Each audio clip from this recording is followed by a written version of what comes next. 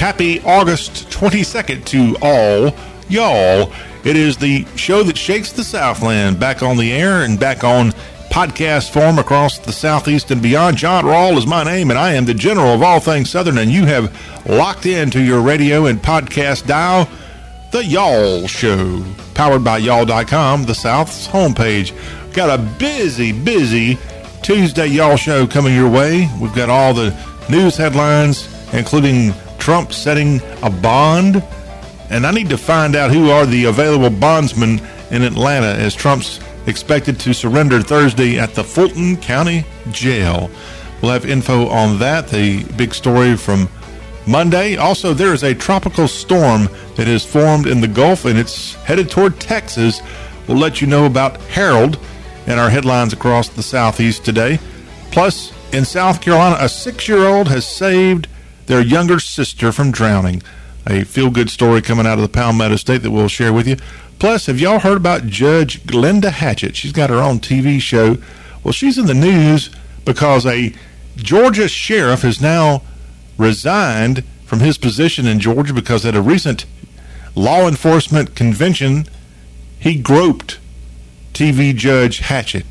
And it's kind of a bizarre thing to tell you about, but I'm going to let you know the headline coming out of Georgia on this and more about Glenda Hatchett, who's got that daytime syndicated TV show that you have probably seen her rule. I wonder if she's going to be ruling on the Trump case here in the next few days there in the state of Georgia. Also in our headlines today across the Southeast, how about Metallica? Yeah, the rock and rollers making a donation in North Texas as they're helping out a food bank. I'll give you the updates on that. Plus, at a public store, you can't go in and get a hurricane cake anymore. They're being sensitive to all the hurricanes that have come through Florida, and so there's something called a hurricane cake. I've never had one, but Publix says you're not going to make them in here anymore. We'll give you the update on that out of the Sunshine State. Plus, today in our headlines, we've got a TikTok challenge in Georgia ends up causing the disruption, there we go, of a high school football game. TikTok taking over where football should be played in the state of Georgia. All that is part of our news headlines today. Then we have coming your way a preview of some of the sports headlines of this Tuesday. Included in that is Greg Sankey, commissioner of the Southeastern Conference. He's out talking to Chris Lowe of ESPN.com that the college football playoff must be reconsidered among realignment, as we've got teams leaving the Pac-12 headed to the Big Ten, teams from the Pac-12 headed to the Big 12, and the SEC sitting there thinking, are we going to add more teams as well? Well, Greg Sankey now voicing his concerns about the college football playoff.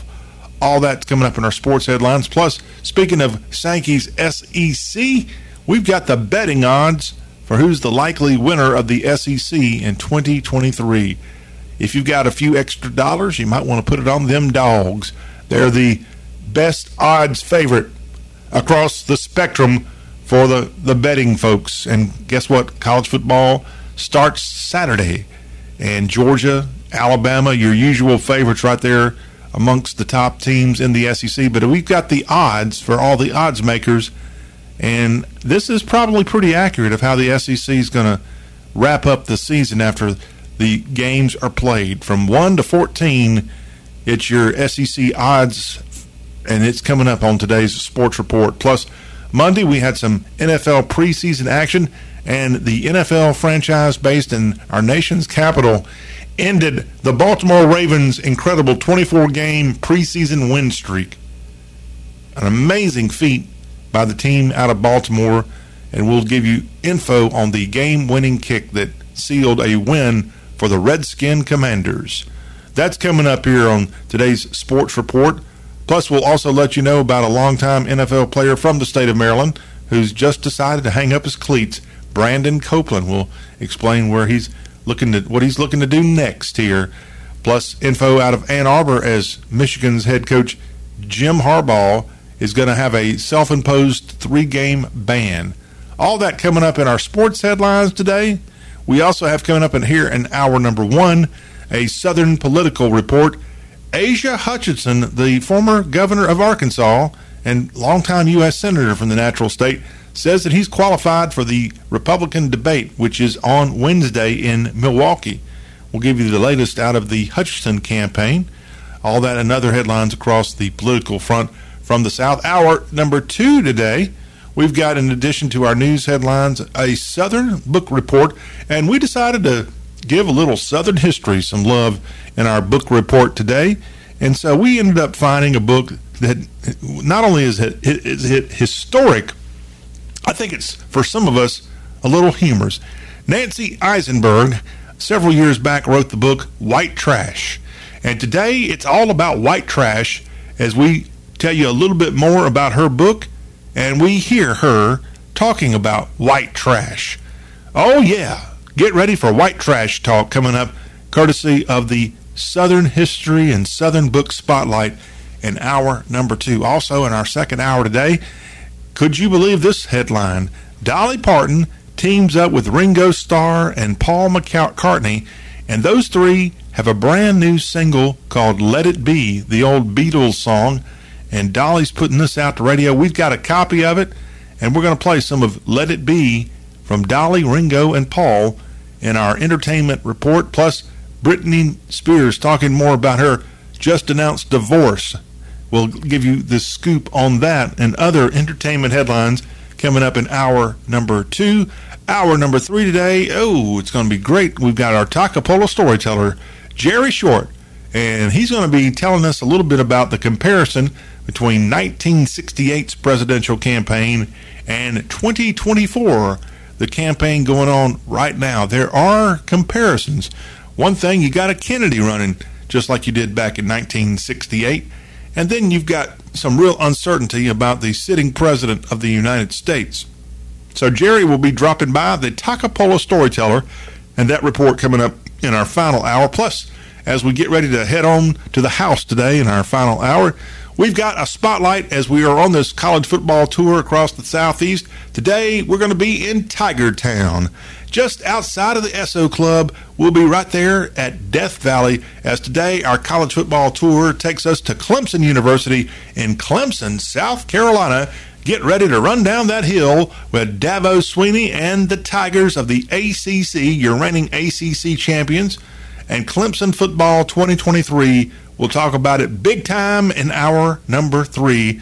Is Clemson going to get back to the mountaintop? Is Clemson going to get back to the college football playoff, a place they've been pretty accustomed to being, but not last year? It was a little bit of a tailspin at the tail end of the 2022 season for Swinney's Paw Patrol. All that is coming up in our final hour of this, the Y'all Show. If you would like to get involved, you can drop us an email anytime. Our email address is mail, mail@yall.com, mail@y'all.com. We also have a 24-hour, 7-day-a-week text line that you can reach us on, 615-208-4184. Good to be with you here. Let's get started with some of the news headlines of the day. And the big story nationwide is that President Trump has come up with some kind of agreement with the jailers, with the law enforcement officials of Fulton County, Georgia. And after being indicted last week, President Trump says he's now going to go to Atlanta Thursday. And in his social media post on Monday, he says, "Can you believe it? I'll be going to Atlanta, Georgia on Thursday to be," in all caps, arrested, arrested. Yeah, and that was after his bond set at $200,000. This will be the 4th time that President Trump has been arrested since April, when he became the first former president in American history to face indictment. And the more the indictments come, the more his Republican election polling improves. And Trump expected Thursday to surrender right there in Atlanta. This will be hours after the Republican presidential debate goes on in Milwaukee on Wednesday. The announcement from the 45th president comes after his attorneys met with prosecutors in Atlanta to discuss the details of his release on bond. The former president is barred from intimidating co-defendants, witnesses, or victims in the case, including on social media, according to the bond agreement that Fonnie Willis signed the Fulton County DA. Trump's defense attorneys and the judge. It explicitly includes posts on social media or repost of posts made by others. Something tells me he's going to violate this at some point. And what are the repercussions? Is he going to have to come to Atlanta and sit in a jail cell for a while? Is he going to come to Atlanta and write a book called Letter from a Fulton County Jail? Kind of like MLK once did? Trump, who's used social media to attack people in criminal cases against him, I just don't see him keeping silent on this thing. And $200,000 is the bond agreement, and a couple of other people involved, of the 19 total people, have also come up with bond agreements with the Fulton County Sheriff's Office. The Sheriff's Office said that there will be a hard lockdown when Trump surrenders there. And it's got a nickname where it's located there in Atlanta, this particular Fulton County jail. I don't think it's necessarily right on the tourist section of Atlanta, so don't probably go try to find it. It's likely in a not so good part of Atlanta, which a lot of you might be saying, well, tell me where there is a good part of Atlanta. There's a few still there in the Peach State and its capital city, but Trump now going to be back in Atlanta, but this time not holding a big rally. He's going to be arrested, as he says. News out of the tropics. Tropical storm Harold has now formed in the Gulf of Mexico, and it's on a path for the very south section of Texas. Padre Island, Brownsville, the Rio Grande Valley is where this thing looks like it's headed, and it will make landfall at some point later on this Tuesday, it appears. The National Hurricane Center said that Harold formed early in the morning while in the central Gulf, and winds and heavy rain already beginning to spread over the Texas coast today.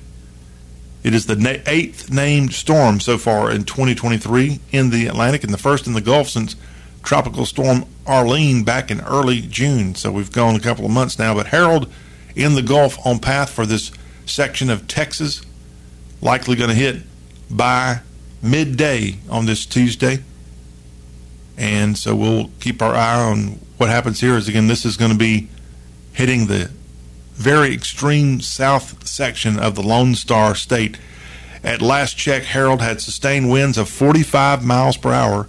It's a minimal tropical storm, but tropical storm warnings already along the Texas coast from the Rio Grande's mouth to Port O'Connor in the Lone Star State.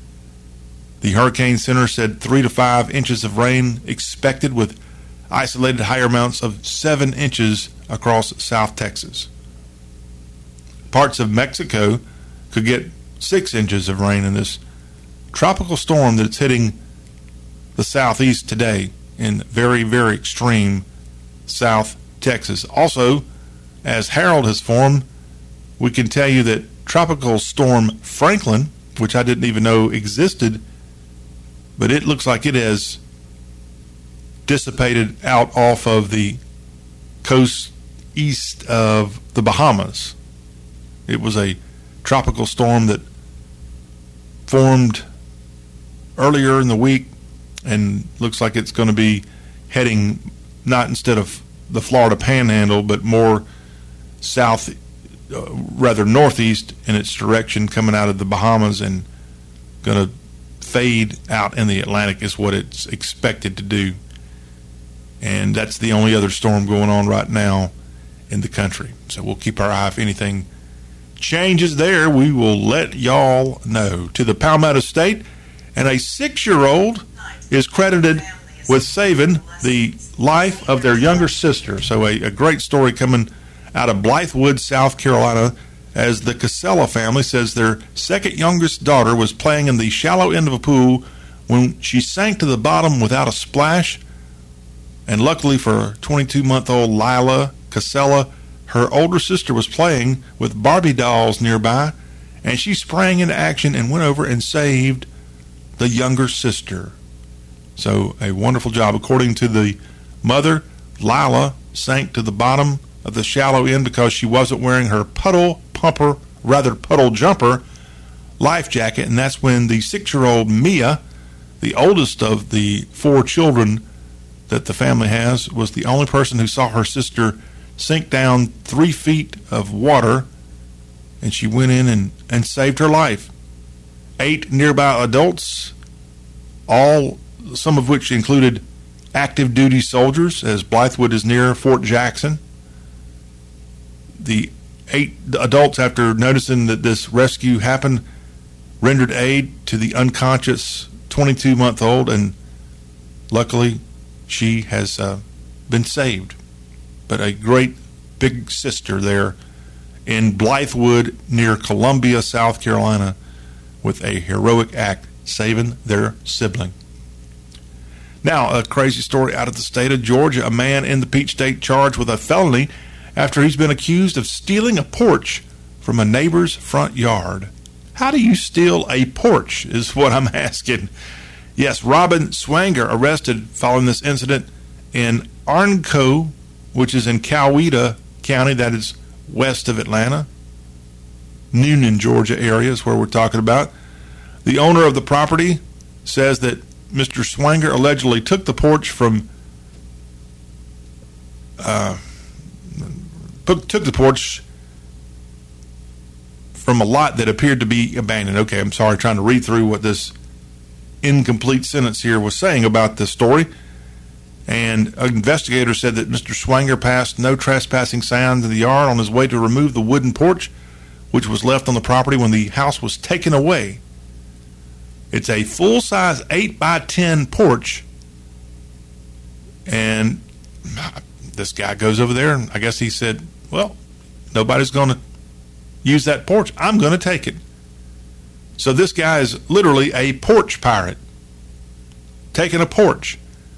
And usually the name porch pirate, somebody goes and steals Amazon packages from somebody's doorstep, but this is a true porch pirate coming from that portion of Georgia, and this guy now arrested after stealing a neighbor's porch in Georgia.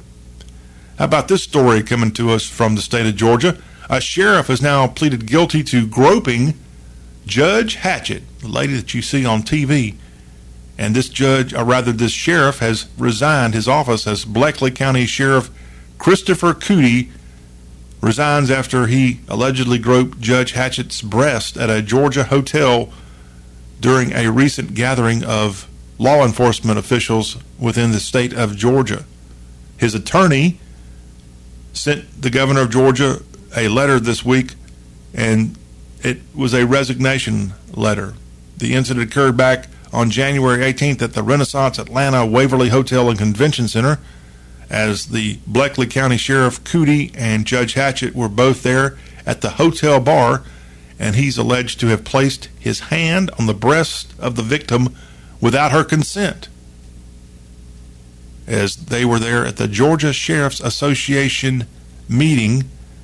Former DeKalb County Sheriff Thomas Brown said that Hatchett came to the conference as his guest, and Brown said he physically pulled Cootie's hand off of Judge Hatchett. And now this sheriff resigning. Under the plea deal that the former sheriff has set up, he's been sentenced to 12 months probation, 40 hours of community service, and a $500 fine. I guess he was starstruck there at the Georgia Sheriff's Convention and put his hand where it didn't belong. I wonder if Judge Hatchett's going to talk about it on her TV show. By the way, Glenda Hatchett, born in Atlanta, she's got a degree from the Emory University School of Law, and at one time she worked with a federal clerkship in the U.S. District Court in Northern District of Georgia, and involved with her TV show for quite some time. She's got a show called The Verdict with Judge Hatchett. And then, personally,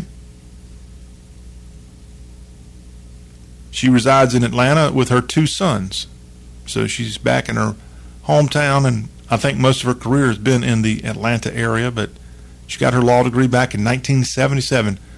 Glenda Hatchett, the judge, and now in the headlines today for not the best of reasons, thanks to a judge, or rather a former sheriff who's now resigned out of this county in Georgia that I'm not familiar with, Bleckley County. If you'll bear with me, Georgia is a massive state with more than 100 counties, and this one is one slightly unfamiliar to me, so let me see if I can't figure out where Bleckley County in Georgia is. It is a city that is home of Middle Georgia State University. It's smack dab in the middle of the Peach State, and its county seat is Cochran, which is also its largest city, Cochran, Georgia.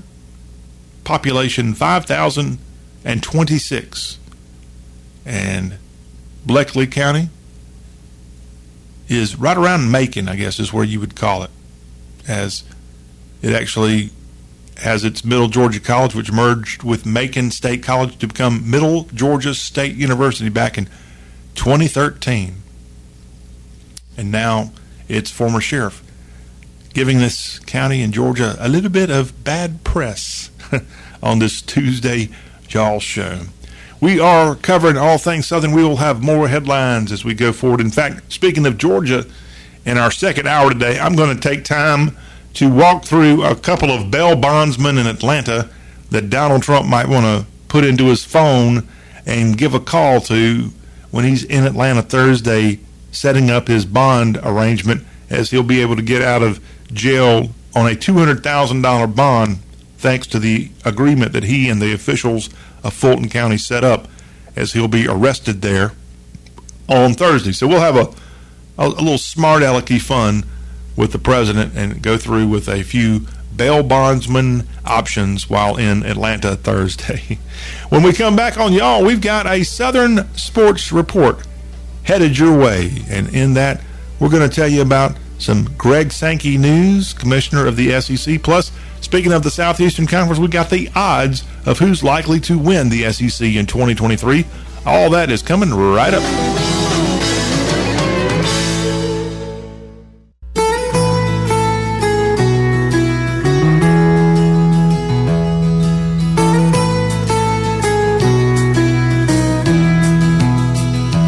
Since the day I was led to temptation, and in weakness did let your love down, I have prayed that with time and compassion you'd come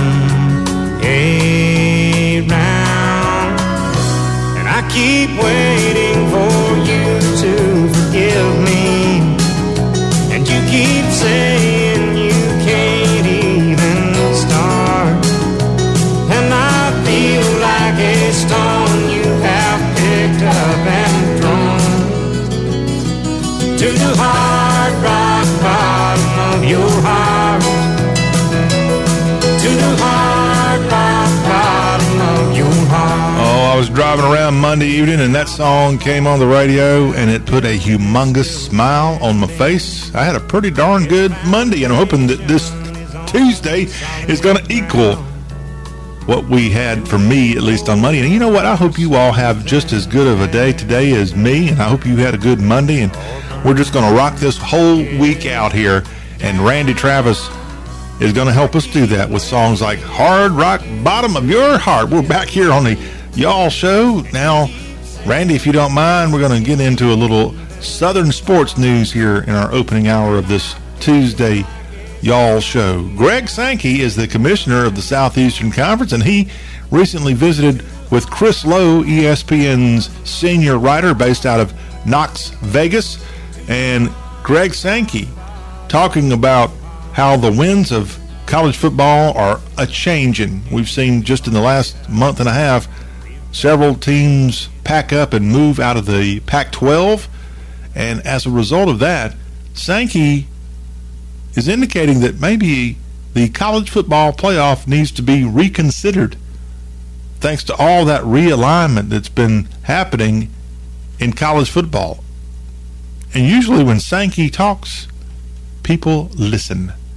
And I have to believe that there's likely something's going on there. Sankey, who is one of the 10 FBS commissioners who oversee the college football playoff, along with Notre Dame's AD, is convinced that the 12-team format, which he helped come up with in the last year, and that was agreed upon for the 2024 season, the 12-team playoff, by the way, he thinks it needs to be re-examined. And in that format, the 6 highest-ranked conference champions by the playoff committee would make the playoff along with the next 6 highest-ranked teams. But now with the Pac-12 essentially forgotten about, only 4 teams currently in that. I think 2 of them are going to be taken off any day now. So the Pac-12 is completely irrelevant starting in 2024. Sankey admitting that they need to rethink the way that thing was set up. Hey, Sankey, I know you listen in every day on the Y'all Show. I think you just need to get rid of the dadgum playoff. I really like the days of the best 2 teams playing for the national championship and none of this whole playoff junk. That's me. I'm old-fashioned. The FBS commissioners are going to meet next week in Dallas and then again in Chicago in the month of September. The SEC is the only conference to have a team in the playoff every year since its inception in the 2014 season. And, of course, next year you've got Oklahoma and Texas joining the Southeastern Conference. So there's going to be change, even more change coming to the CFP. Will there be change in the Southeastern Conference in terms of who's going to win the championship?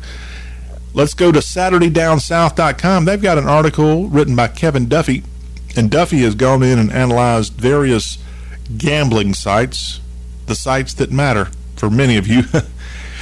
And he's come up with the best odds of who's going to win the SEC championship in 2023. The 2-time defending national champion Georgia Bulldogs are your minus 110 best odds favorite this year. Coming in number 2 at a plus 300, the Alabama Crimson Tide. Then it's LSU at plus 450, and after the Tigers, it's quite a jump to the next team. And believe it or not, this next team didn't even have a bowl game. They had a losing season in 2022, but they're the expected 4th most favored team in the SEC in 2023. That would be the Aggies of Texas A&M, plus 1,400 odds for Jimbo Fisher's team. After A&M, the Vols on Rocky Top are a plus 1,600 favorite to win the Southeastern Conference this season. And following Tennessee is a big jump. Up next, Lane Kiffin's Shark Rebel Black Bears, as Mississippi is a plus 5,000 odd favorite to win the SEC. Auburn and Hugh Freeze are at a plus 8,000 odds favorite to win. Florida also at an 8,000 odds to win the SEC. Then Sam Pittman and the Arkansas Razorbacks are at 10,000 odds. Also, that's the number that Shane Beamer's Gamecocks and the Columbia Poultry Company have to win the SEC in 2023. Mississippi State's got a new coach, and they and the Kentucky Wildcats both have a plus 12,500 odds favorite to win the SEC. Not looking good in Starkville or Lexington, by the way. And then at 20,000 odds, the Missouri Tigers and Coach Drinkwitz, who could be facing his last season as head coach in Mizzou, as that team has not gone to extremely good heights during his tenure. They've been hovering around 500, frankly. And that's not quite good enough there in Como. And then the last team in the odds for winning the SEC, no surprise, the Vanderbilt Commodores. Vandy at a plus 75,000 odds chance of making the SEC championship in 2023. And not just making it, winning. I would like to, if Baylor can win the Big 12, if Duke can play for the ACC championship, heck yeah, Vanderbilt can win an SEC championship. So come on, Clark Lee. Let's see what you can do in 2023. By the way, the Commodores, they've got a football game this weekend. Is they're the first team in the SEC to strap it up and play Hawaii comes to Nashville for a game on Saturday evening. And again, those are your odds-on favorites. Georgia easily picked to win the SEC another year.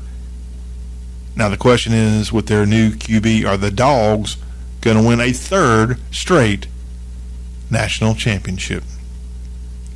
The Washington Redskin Commanders got a big win Monday night on Monday Night Football. Joey Sly had a 49-yard field goal with just about 9 seconds left on the clock, and his field goal was true, and as a result, the Commanders beat the Ravens, and it was the first loss for Coach Harbaugh's Ravens since a preseason game in 2015. That's a total of 24 straight Ravens preseason wins.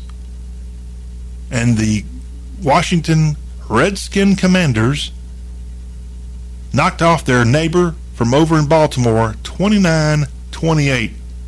And there was a big celebration. I know this was game 2 of the preseason for the NFL franchise out of the nation's capital, but hey, there's a rivalry between Washington and Baltimore in all sports. And so kudos to this NFL franchise, which has been the brunt of a lot of criticism with Dan Snyder's ownership going away now. They've got to build a new stadium. They're not even close to being what they once were in terms of DC sports hierarchy. Just all the topsy-turvy nature of this NFL team. And at least for a preseason game, there's a lot of pride there for the Hogs of Washington. Now, a former member of the Baltimore Ravens and a Maryland native, Brandon Copeland, has hung up his cleats. He's retired at the age of 32 years old. Brandon Copeland played collegiately for the Penn Quakers before starting his career mostly with the Detroit Lions, as he played with the Lions as a defensive playmaker, as a linebacker for several years. Then he went on with a little bit of a career with the Jets, then Patriots, Falcons, and last season he was back in Baltimore helping out for a while with the Baltimore Ravens. But now Brandon Copeland, a free agent linebacker, has decided to give up the game at age 32. And I think he'll be just fine. Brandon Copeland went to Penn, was captain of the 2012 Ivy League championship winning Quakers, and graduated from the Wharton School with a Bachelor of Science in Economics. He and Donald Trump can go hang out and talk about Wharton together. So we wish this young man, the native of Sykesville, Maryland, Brandon Copeland, all the best with his next chapter of his life post-playing NFL football. And one other football-related thing, from the north we go. Michigan self-imposed a 3-game suspension for Jim Harbaugh on Monday. All this stems from alleged violations during the COVID-19 dead period. So Harbaugh going to sit out 3 games. I'm assuming there will be the East Carolina, UNLV, and Bowling Green first 3 games of the 2023 season for Big Blue Michigan. I think that's their nickname. But yes, Michigan going to let Harbaugh have that would be Jim Harbaugh, not his Baltimore Ravens coaching brother John. Jim going to have a little extra time to think about things here in the opening weeks of college football. And that is a Southern Sports Update here for hour number 1. A reminder, coming up in our final hour today, we're going to tell you all about the Clemson Tigers, as Clemson is our featured school today on the Y'all Show. We've been on a little bit of a tour across the Southeast, getting you ready for the start of college football season. And today we're stopping off in Death Valley, getting you ready for the Clemson Tigers season. We'll walk through the schedule. We've got some audio from Dabo Swinney, head coach of the Tigers, and we will tell you about some of the great traditions you'll find when you put on them orange overalls and cheer for the Tigers. A little Tiger rag.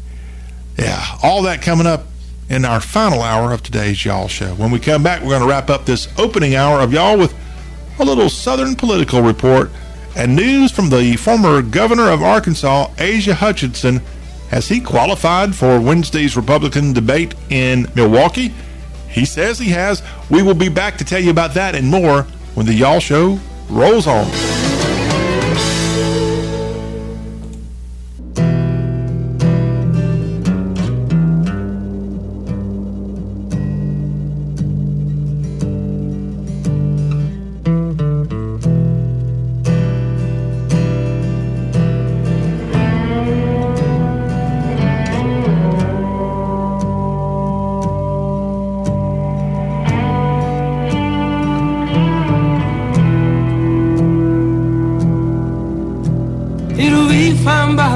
But I'm telling you, baby,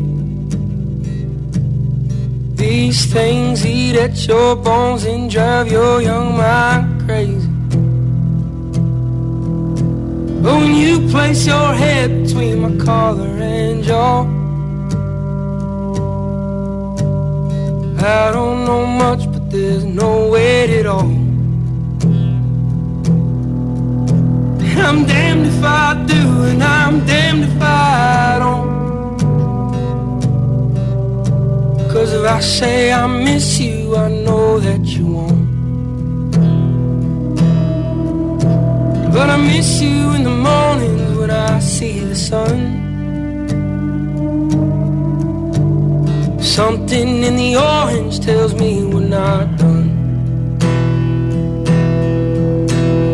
To you I'm just a man, to me you're all I am. Where the hell am I supposed to go?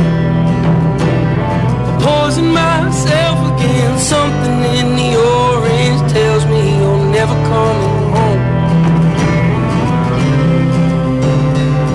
Not often do we have country music singers born in Okinawa, Japan, but that's exactly what Zach Bryan has in his bio. Born in Japan, but grew up in Oklahoma, and he took that song right there, Something in the Orange, to the #1 position earlier in the year.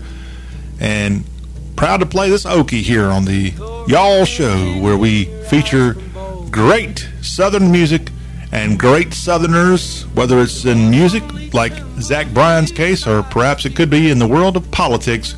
We cover it all right here on the Y'all Show, and we've got our Southern Political Report to help us wrap up this opening hour of our Tuesday Y'all Show. And so you got the Republican presidential debate going on Wednesday in Milwaukee.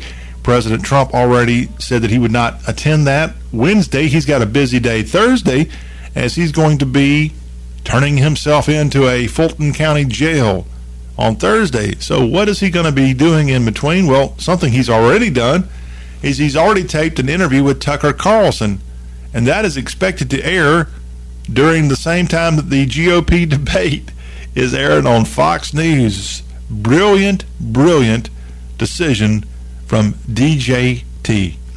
A brilliant decision also to turn himself in Thursday.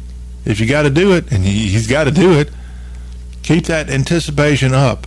Keep the cameras on you instead of these other people that are just sucking oxygen in and trying to stay alive. They're begging, not just sucking, they're begging for oxygen. And Trump, as he often does, takes all the oxygen out of the room, even when he's not wanting it sometimes.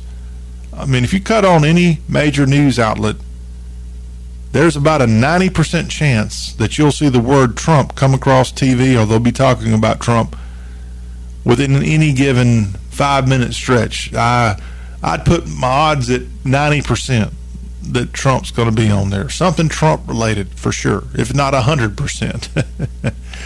But yes, Trump already this week says he's not going to participate in that Milwaukee debate. So he sat down and already got this interview with Tucker Carlson in the can, and that's going to be rolled out Wednesday during the Republican presidential debate, of which will have Mike Pence in it. It'll have Ron DeSantis, Nikki Haley, Vivek Ramaswamy, Doug Burgum, Tim Scott, Chris Christie, and the news out on Monday that Asa Hutchinson, the former senator and governor of the state of Arkansas, he says he's now qualified for the Milwaukee debate. That's quite a turnaround. Hutchinson said that he had submitted 42,000 individual donors to the Republican National Committee. And this guy, who, just like Chris Christie's primary purpose is to deny Donald Trump a chance to run for president in 2024, he told Casey Hunt on State of the Union that he's pleased to announce that they've met that criteria that the RNC set to be on the debate stage, and he'll be in Milwaukee debating on Wednesday. Candidates must have at least 40,000 unique donors, with at least 200 unique donors per state, and they must reach at least 1% in 3 national polls, meeting the RNC's requirements, or at least 1% in 2 national polls and 2 polls from separate early voting states. And Hutchinson, to his credit, a lot of people have kind of laughed at his effort to even be in this thing, and boy, is he getting a lot of attention. When you cut on the TV, especially if you're cutting it on CNN, MSNBC, and some of the non-Foxes, non-conservative channels, you're going to see Asa Hutchinson and you're going to see Chris Christie every day. They've got a voice, and their, again, primary purpose is to keep cutting at Donald Trump, bringing him down. These guys might as well go run as Democrats. And Hutchinson, you can see what he's going to say all about Trump during this Republican debate, again airing from Milwaukee on Wednesday. Now, some non-Trump news. House Republicans have subpoenaed 4 individuals involved in the Hunter Biden criminal probe. The subpoenas from House Judiciary Chair Jim Jordan and Ways and Means Chair Jason Smith targeted individuals involved in a October 2022 meeting between the IRS whistleblowers that say they exposed previously unknown roadblocks that David Weiss had in place. The subpoenas to 2 individuals from the IRS and 2 individuals from the DOJ underscore how House Republicans seek to move forward with securing testimony in their investigations related to the young Mr. Biden. But this is another case of Hunter Biden and this House effort to try to find the truth of what's going on with the Hunter Biden criminal probe. Again, I hate to tell people, I hate to give you this kind of false hope, but I believe this one's going to be a nothing burger when it's all said and done. As most House Republican and even in the Democrats, they went in and looked at January 6th throughout the last 2 years prior to Republicans taking over the House. And what did that end up proving or showing? And the House Republicans, what is this going to end up proving or showing when it really matters? Maybe I'm going to be surprised. Maybe some real good will come of this, but I just harken back to Benghazi and all of Trey Gowdy talking for months and months and months about, we're going to get Hillary Clinton on Benghazi. And that ended up being, as we said, a nothing burger many years ago. I can't imagine this will be much different with Hunter Biden, since it's coming from the U.S. House. That wraps up our Hour 1, and that wraps up our Southern Political Report. Stay with us. Hour number 2 today is headed your way, including in that Southern Books. We're going to tell you all about white trash.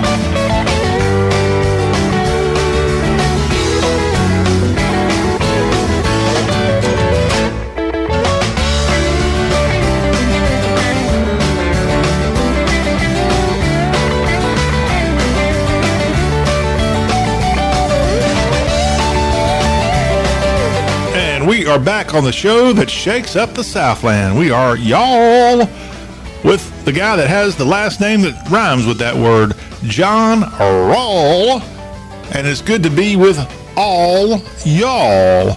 On the second hour of our program about the Southeast, we mix in news, sports, politics, cooking, travel, entertainment, and so much more. Ain't nobody does what we do on a daily basis. We broadcast on awesome radio stations.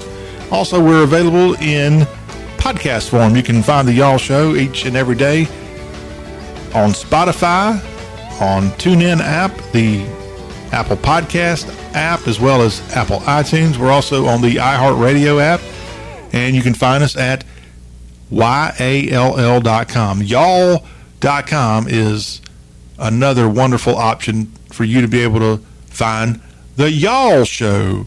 And you can drop us an email if you've got something you want to get off your chest and tell us about it. We want to know about it here at the Y'all Show. So please consider dropping us an email, mail at YALL.com. And you can also have a text sent our way. That text line to call 24 hours a day, 615-208-4184. So coming up in the second hour of today's Y'all Show, we've got more headlines coming in from across the region. Plus, we have a Southern book report that we'll be getting to. And we'll let you know about New York Times, their top-selling books on the fiction and nonfiction category. And we'll also let you hear from a rising Southern writer, Nancy Eisenberg. She's considered a very good Southern history author. And she has written a book all about white trash.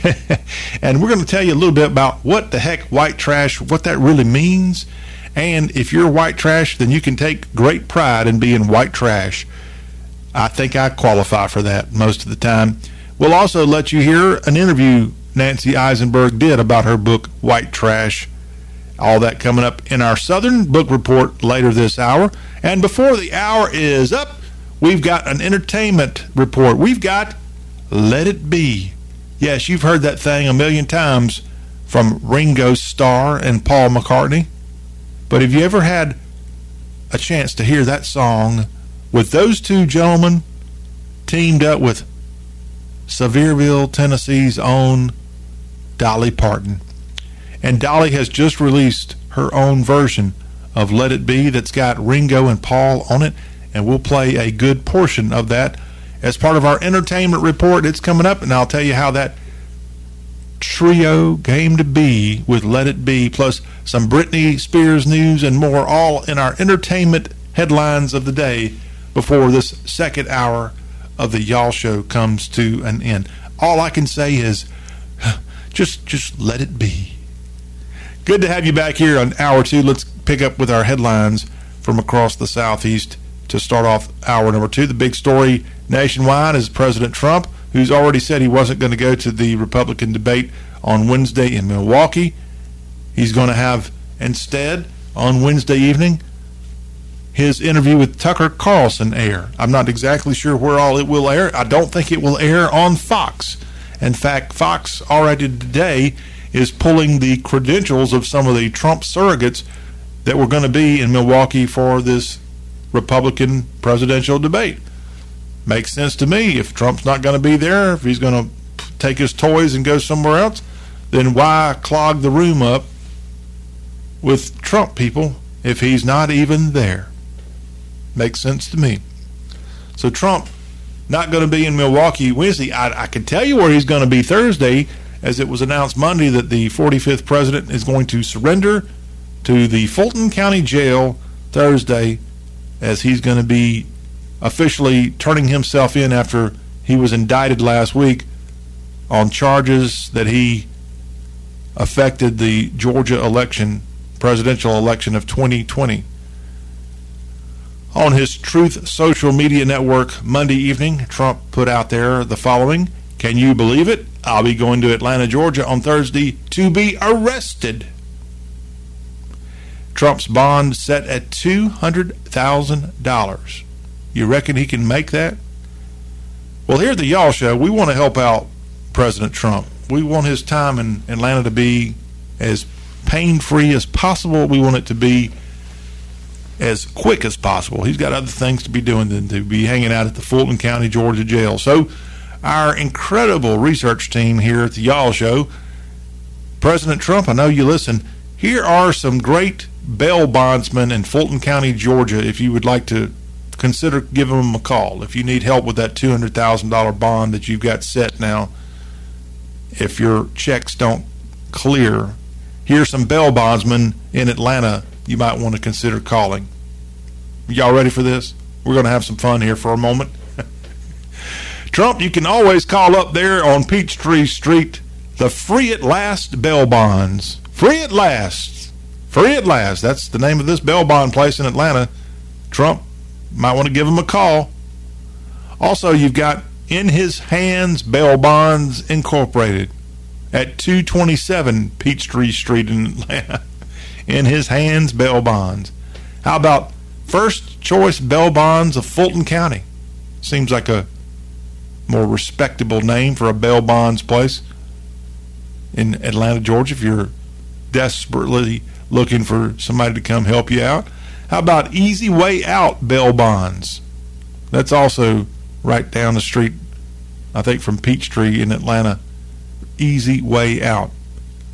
How about another option for President Trump? If he's needing to get out real quick, he can do it with one call, because if he picks up the phone and calls 404-529-0020, he'll get the number for 24/7 one call. Atlanta Bail Bonds. These places know what they're doing in Atlanta. Also, he's got King Bail Bonds. I wonder if it's named after Martin Luther King. That's an option for being in the Fulton County Jail. Another one is Freedom Rings. Did I already mention that one? I may have. Some of these are starting to sound kind of the same. How about Red Eye Bail Bonds? Trump might be up late in his jail cell if he gets booked into a jail, and he'll have a red eye night. Red Eye Bail Bonds is the way to go.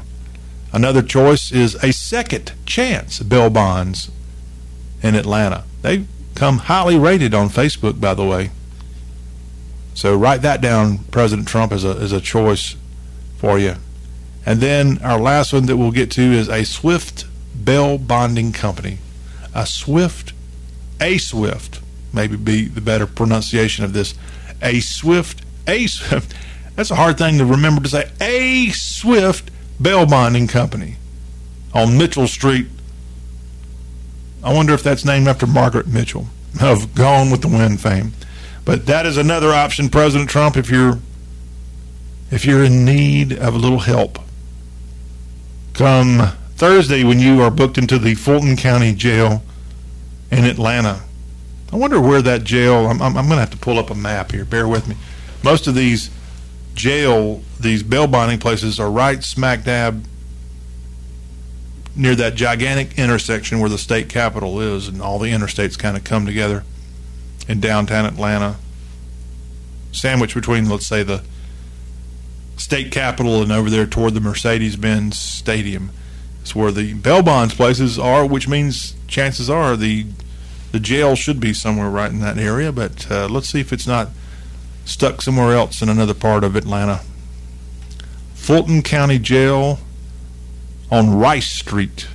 And that is, if you're looking at a map of Atlanta, that's actually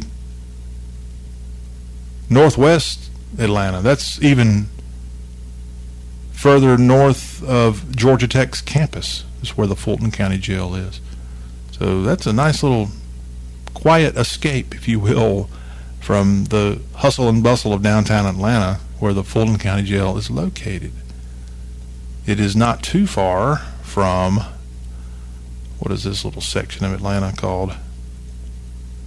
Yeah, it's right off the Georgia Tech campus in sort of the northwestern section of Atlanta, in the West Highlands and Rockdale area of Atlanta, Georgia. Blandtown is also another little section. A lot of railroads coming in there. Not exactly the top-notch real estate where this jail is located, as you would likely expect. But President Trump's got some bond options. Most of those bond places are way down there, right by the state capitol. So that's a good 10-minute ride in a car. I don't know how that stuff works. I have never been arrested. Trump's got me beat 4 times over now on being arrested. An update on the weather. Today, there is a tropical storm hitting South Florida. It is Tropical Storm Harold, expected to come ashore midday around Brownsville. Going to bring several inches of rain. Harold is the 8th named storm of the Atlantic season so far. It's the first tropical storm to hit the Gulf of Mexico since Arlene was the first named storm of the entire season, and that was back in early June when Arlene formed. This Harold now hitting South Texas at the extreme portion around the Rio Grande is where this will be coming in today, and is expected to have winds around 45 miles per hour. It's a very low-level tropical storm, but it's going to have a good bit of rainfall pushing right through the Rio Grande Valley.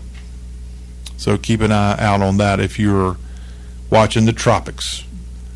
Mackenzie Scott, she is a lady who, of course, recently in the last 2 years divorced her hubby, Mr. Amazon Jeff Bezos, and Mackenzie Scott is getting her revenge on divorce. She's getting her revenge on Jeff Bezos by spending up a bunch of money. Of course, she was part of Amazon, too, to her credit. But so far, according to reports, Mackenzie Scott has given 17 nonprofits a bunch of money. She's given over $97 million to these 97 nonprofits. And those gifts range from $1 million to $15 million to each one of them. Half of the charities focused on early childhood education and early childhood development.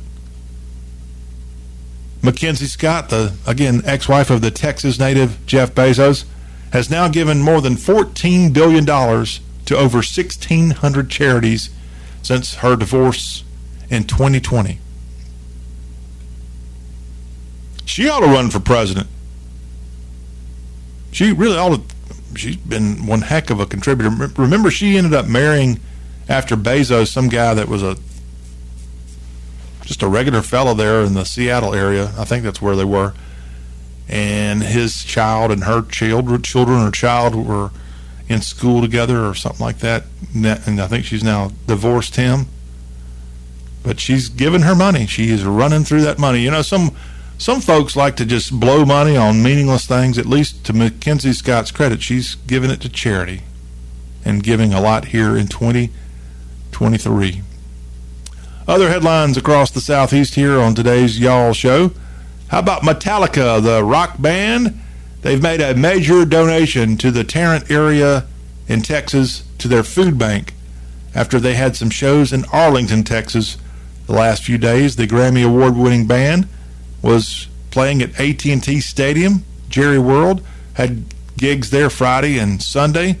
And on Monday, Metallica announced that they have donated $35,000 to the food bank through their All Within My Hands Foundation. The heavy metal rockers with a huge donation to the Tarrant Area Food Bank in North Texas. If every rock and roll act, if every country act, if every R&B act, pop act, whatever, would take the time to do just a little good when they were in an area which I'm sure that at AT&T Stadium they had gigantic crowds and did quite well on the ticket sales. So what's $35,000?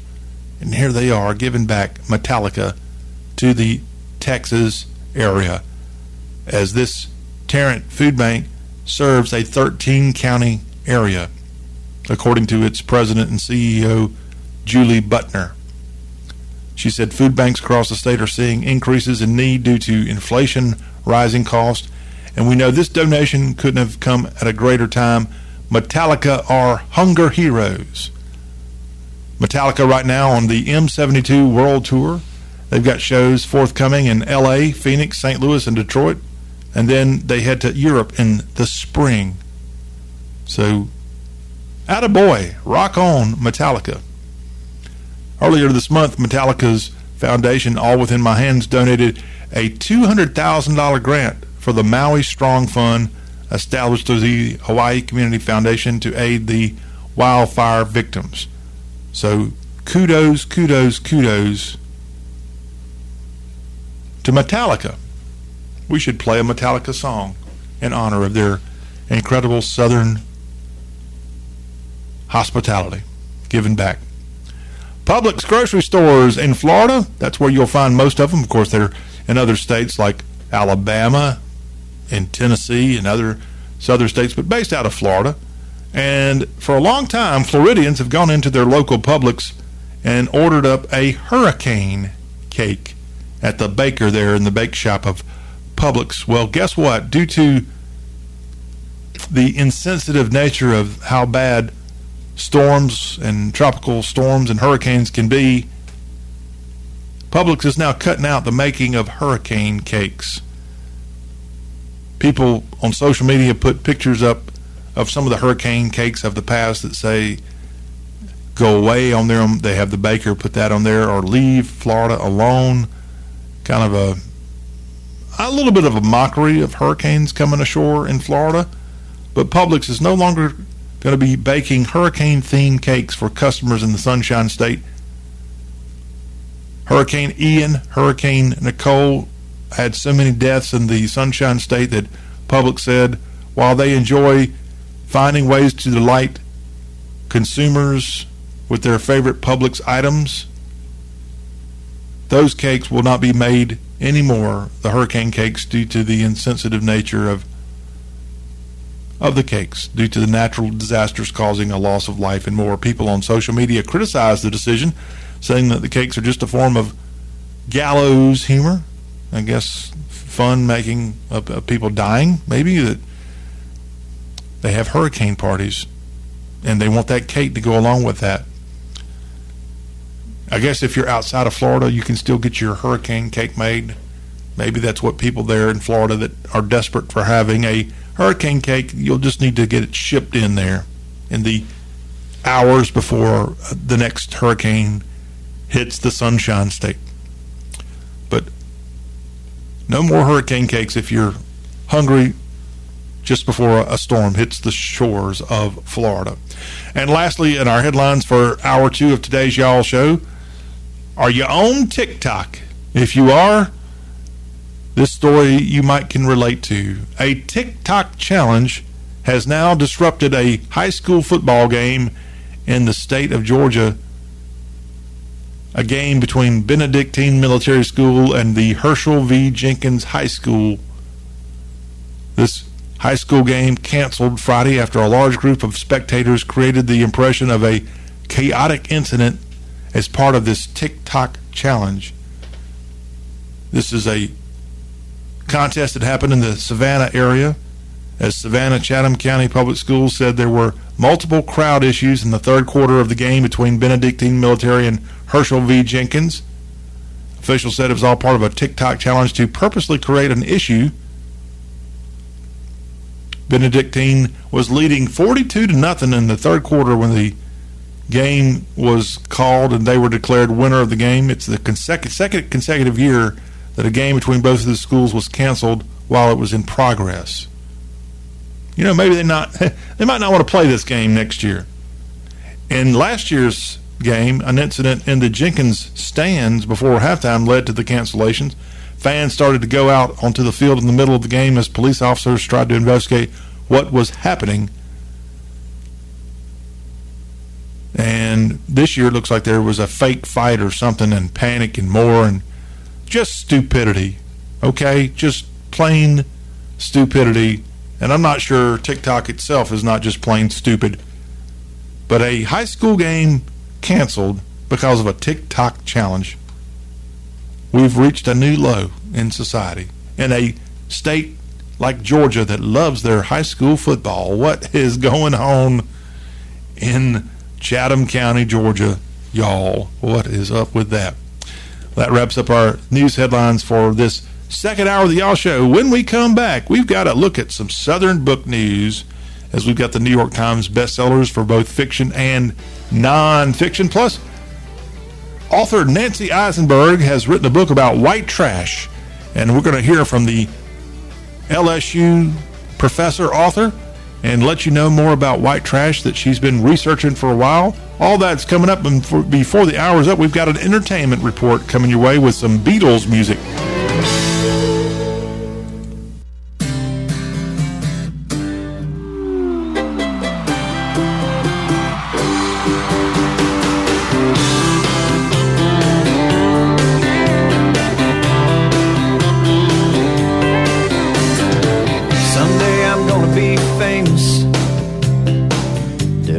Talent, well, no. These days you don't really need it, thanks to reality shows.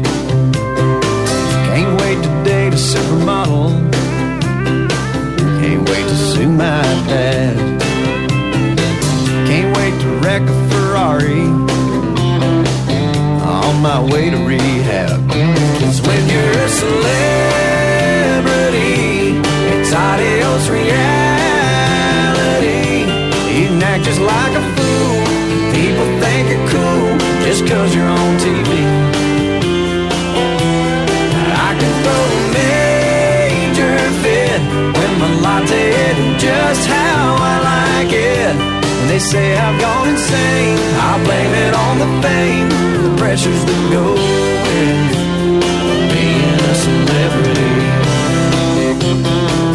I think there's some truth to what Brad Paisley's singing about there. Some old country from some 15, 20 years ago from the West Virginian Brad Paisley from the album Mud on the Tires.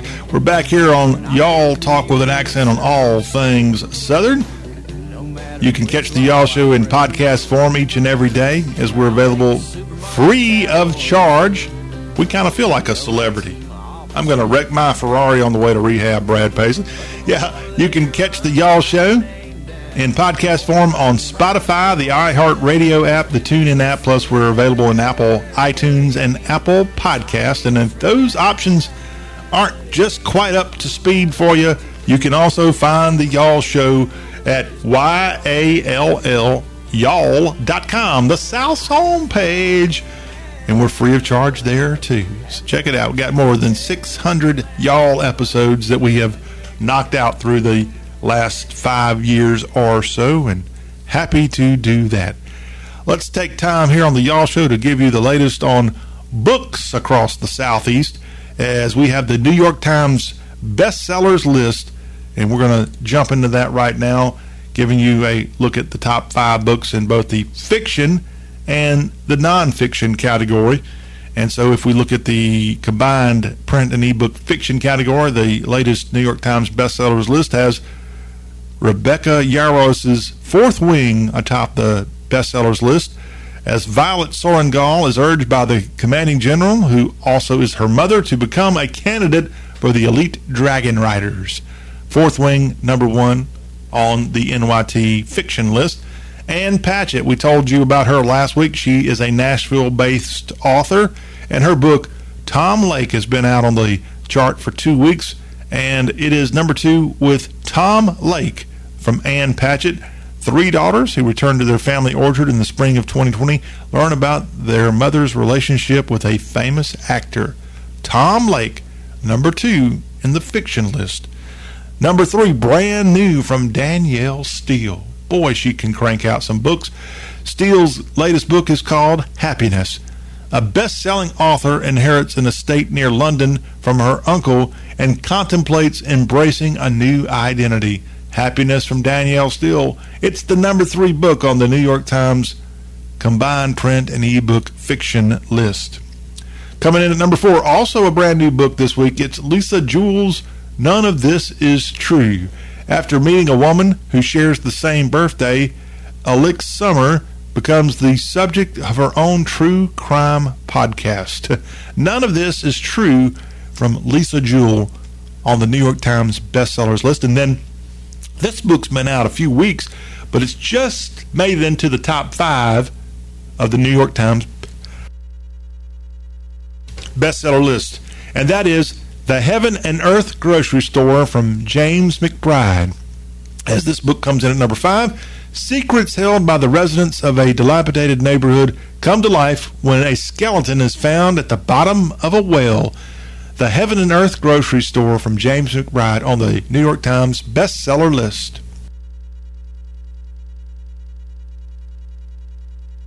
Coming in on the nonfiction category for the New York Times bestsellers here this week, it's Robert Oppenheimer's bio, American Prometheus, from Kai Bird and Martin J. Sherwin, as this is a biography of J. Robert Oppenheimer, winner of the Pulitzer Prize in 2006, and an inspiration for the film Oppenheimer. Sorry, I'm in the middle of a sneezing attack, and when John has a sneezing attack, it can go on for a few moments. So bear with me. I'm trying to do you all a favor and cut off my mic when the urge hits me. But while I have a moment, I actually went over the weekend and saw the movie Oppenheimer, a 3-hour film that's in theaters, and it was a movie that is good. It's a good movie. I don't consider it a great movie. You didn't tune in now to hear me review movies, but it was a bit of a complicated movie, and a lot of it was complicated because half the movie was Washington, D.C. hearings about Oppenheimer and his affinity for communism, or at least being around communist sympathizers. And I just got a text in on the on the text line here. Thank you. Someone says, bless you. Yes, well, thank you for that. I really appreciate it. You know, sneezing is a weird thing. Some people can just do it. You don't even know they've done it. And then for me, I make the walls shake oftentimes when I have the urge to sneeze. And I haven't had a good sneezing attack in several days. It might have even been more than a week. So I don't think I'm sick. I just got a little something in the air got a hold of me, and maybe I'm finally past this now. But I appreciate it, Texter. Very Southern of you to send me a text to bless me. Bless your heart. Or as we say in the good German language, Gesundheit. And by the way, when I sneeze, I actually use German. When I sneeze, if you ever are near me, you may hear me say, Scheiße. Can I cuss in German on this show? I'm going to do it. My word I say when I sneeze, and I've been doing it for since I took German in school, is when I sneeze, I say, Scheiße, which means S-H-I, and then you can figure out the rest. It just comes out natural when I sneeze. I'm sorry. I'm sorry, y'all. Forgive me. Okay, Gesundheit.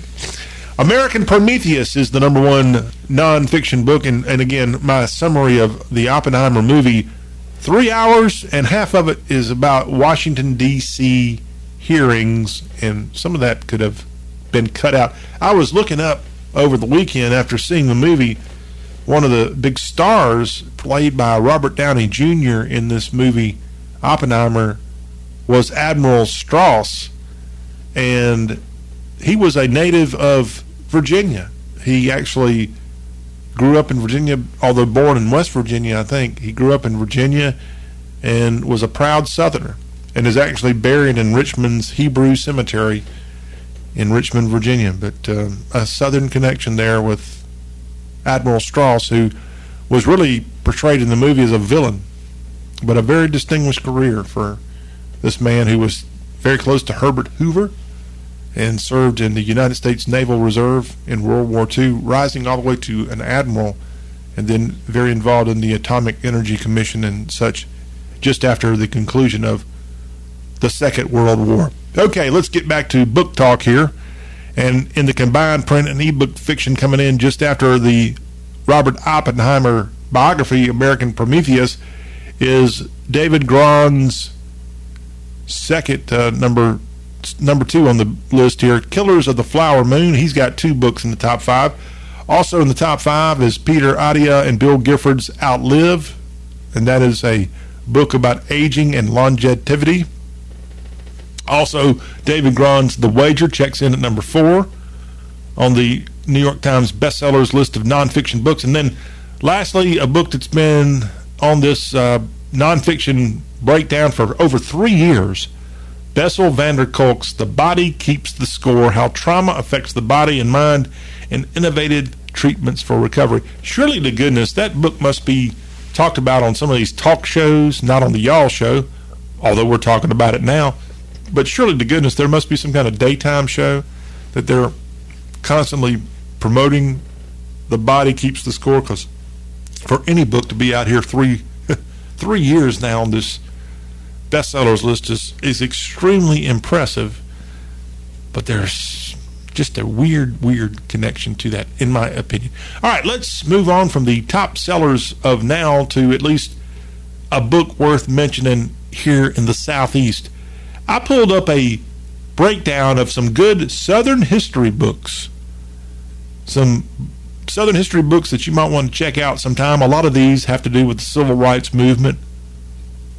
Books about Jim Crow, books about Reconstruction back in the 1860s and more. The Help from Catherine Stockett, which got turned into a movie, is a book that also made the list. But one of the big books that are considered a good Southern history book for you to consider, I found on this list. This read came out in 2016 from Louisiana-based author Nancy Eisenberg. The book is called White Trash, The 400-Year Untold History of Class in America. So not necessarily just about the South, but there's a lot of white trash in Dixie. And so this book here, White Trash from Eisenberg, takes a deep dive into the subject. We're going to hear from the LSU educator. She has been a teacher there on the LSU campus in Baton Rouge for a while. We're going to hear from her in just a second, but before we get to Nancy Eisenberg and her interview from some time back that was on C-SPAN, and we'll play that for you, I wanted to give you a little bit more information on exactly what the heck the term white trash, what does that really mean? And so in a second, I'm going to give you our breakdown of what the definition of white trash is all about. And that term has been around, again, for, as her book says, 400 years.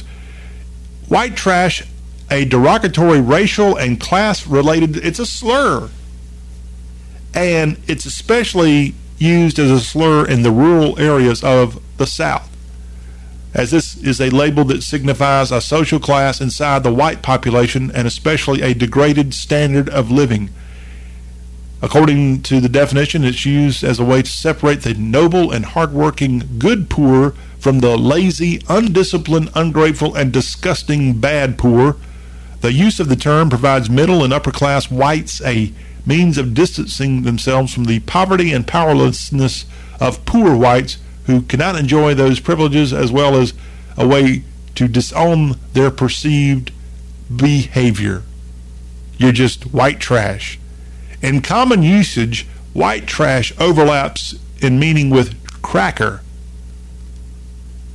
So cracker is a term used in a not so positive way, and white trash overlaps with cracker. Hillbilly, another not so nice thing to say, but something that whites are often called.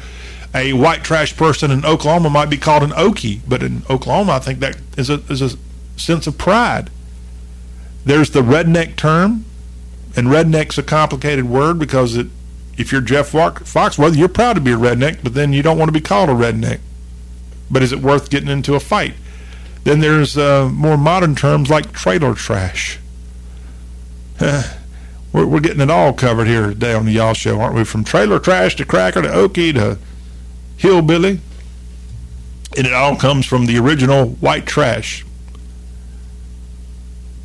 And according to experts, the expression white trash probably originated in the slang used by blacks as enslaved Americans. They're the ones that came up with the term white trash. How about that? Poor white trash, another way of expressing white trash, if you're really wanting to get deep down into the white trashness, In the book White Trash, the 400-year untold story of class in America, historian Nancy Eisenberg compiled a long but hardly definitive list of derisive names that have been used to refer to poor whites. So she's even gone further. How about these terms for white trash? All right? Some of these I've not heard of. Waste people. Off scourings. You're a lubber. You're a bog rotter. A rascal. Rubbish. Squatters. Crackers. Clay eaters. Tuckles. Mud seals. Scalawags. Briar hopper. Hillbillies. Lowdowners. White N-words. Degenerates. White trash. Rednecks. Trailer trash. Swamp people.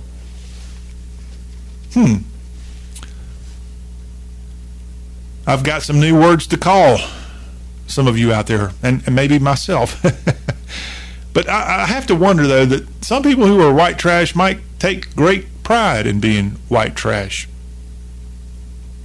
And again, this is not exclusively a Southern thing, but mostly a Southern thing, I think, is what the general consensus would be. Nancy Eisenberg, the lady we were just referencing, who wrote this book about white trash, she was interviewed on C-SPAN. Brian Lamb, I believe, is the guy from C-SPAN that interviews people a lot, or has interviewed people a lot. And he sat down with this lady who has been a professor of history at LSU, the Rutgers University alumni, talking about her own history, of which, as she's going to say here, includes some heritage in Texas, but she's also Jewish, so she's got her own unique white trashness, if indeed she identifies as a little white trash. Nancy Eisenberg, again, her book all about white trash. And let's go into C-SPAN and pick up the conversation that Lamb had with her, talking about her 400-year story of the white trash in the South. You're a historian. It's amazing how you may not know the full details of your own family's background. And my mother at one point told me, and with my sister, we visited her birthplace in Texas, deep southern part of Texas. And I was curious, well, how did she end up getting there? Well, her father, whose name was McDougal, essentially had a job for transporting laborers from Canada down to Texas. And that, to me, is telling, because it's part of one of the stories that I'm telling when I talk about indentured servitude. This idea that rather than thinking of America in the way we like to think of it, the most positive way, as an exceptional society, that we broke free of the class system at the time of the Revolution and were the land of opportunity and upward mobility. In fact, as I argue, what both Benjamin Franklin and Thomas Jefferson, and this continues to be part of our way of thinking and the real pattern of how people define themselves economically, what was really being promised was horizontal mobility, the ability to keep moving. If you move one place and fail, you move somewhere else. And that, to me, resonated with what my book was about. All right, that is, again, author of the book all about white trash. Nancy Eisenberg is her name, and she's been a professor of history at Louisiana State University, the old war school in Baton Rouge. Pick up that book. Could be an educational read. You might start identifying yourself not as a white person, but as a white trash person once you have a chance to read that book out by Nancy Eisenberg. We'll take a timeout on y'all. When we come back, we have an entertainment report headed your way, and included in that is a song that's just come out. We've got it. We're going to play a portion of Let It Be from Dolly Parton, Ringo Starr, and Paul McCartney. That plus news on Britney Spears as our entertainment report will wrap up this second hour of the show that shakes the Southland. White trash, hillbilly.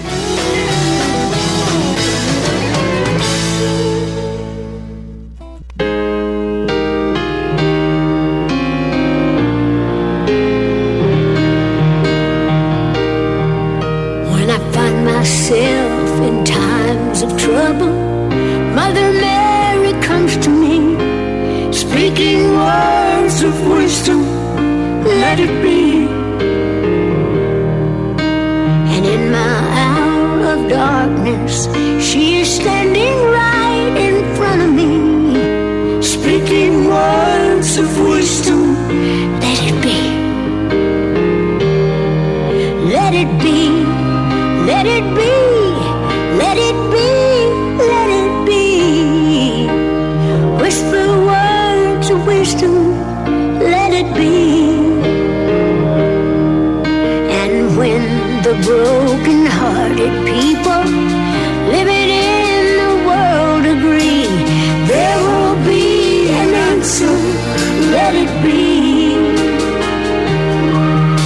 For though they may be parted, there is... What do y'all think? That is brand new from Dolly Parton as she and Paul McCartney and Ringo Starr together on that remake of the 1970s Beatles ballad Let It Be. And that is the latest single from Dolly Parton's brand new rock album called Rockstar. And that song out right now on the radio. What do y'all think?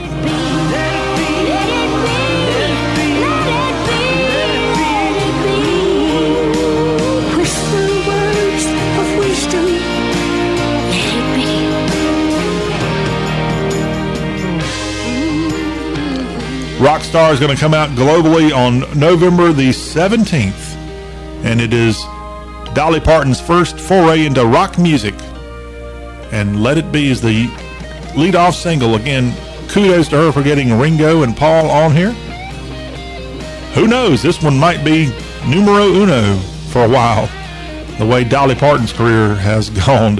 Elsewhere across the entertainment spectrum here on the Y'all Show as we wrap up our second hour with entertainment news, Britney Spears talking about her divorce, her pending divorce from Sam Asghari.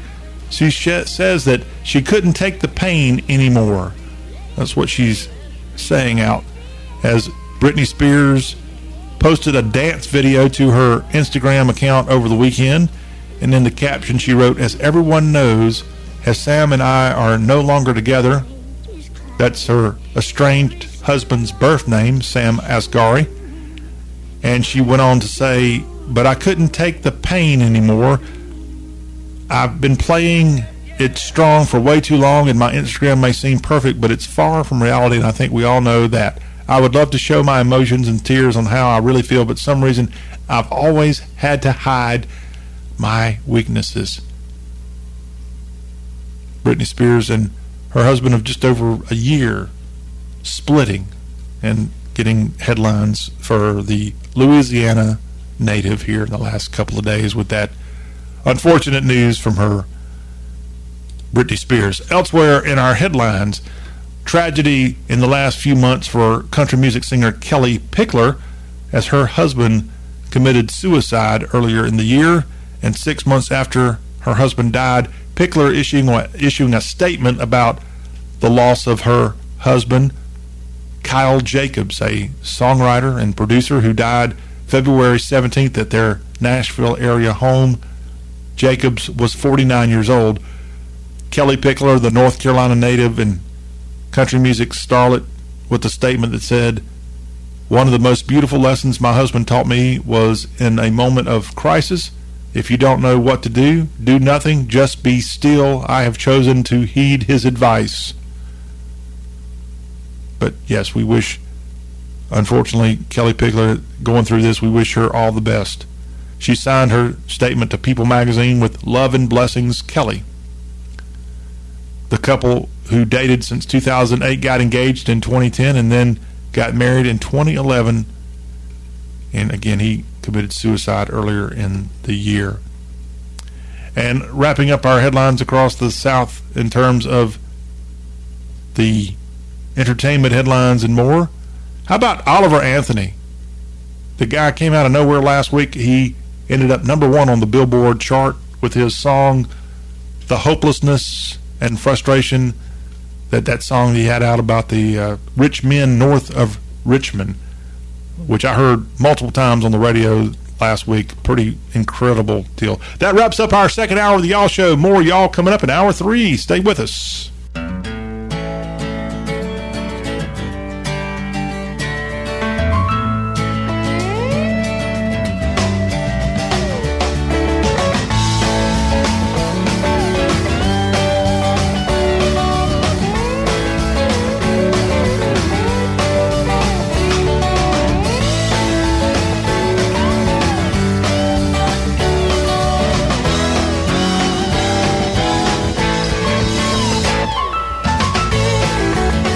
welcome into the show all about the South. We are the Y'all Show in our final hour as we cover all things Southern. In this final hour, I'll be joined by the Toccopola Storyteller, Jerry Short, as he and I are going to have a discussion about the comparison of 1968's presidential election to the 2024 cycle. There are some wacky similarities, including a Kennedy in the race, a president who is definitely wounded and is old, and then you've got just a lot of other weird, bizarre things. Maybe not a Vietnam War raging, but there is a war in the world going on right now that we would not have expected in this part of the 21st century. We'll have all that. Jerry Short, our Toccopola Storyteller, always fun when he drops by, and he'll be doing that in the next segment before the hour is up. It is our continuation of our tour across the Southeast, getting you ready for the start of college football 2020-2023. And on this episode today, we will be at Clemson University in the upstate of South Carolina, as the Clemson Tigers and Dabo Swinney are our featured college, and we'll let you know about the Tigers' upcoming schedule as they start on the road this year in an ACC battle at Duke on Labor Day weekend. We'll tell you about Clemson's schedule, some of the expectations, and we'll hear from Dabo Swinney, the coach of Clemson, who has led them to 2 national championships in the last few years. A lot of orange, a lot of running down that hill, and all the other traditions of Clemson will be spotlighted before we get out of here on this Tuesday edition. So hold that tiger.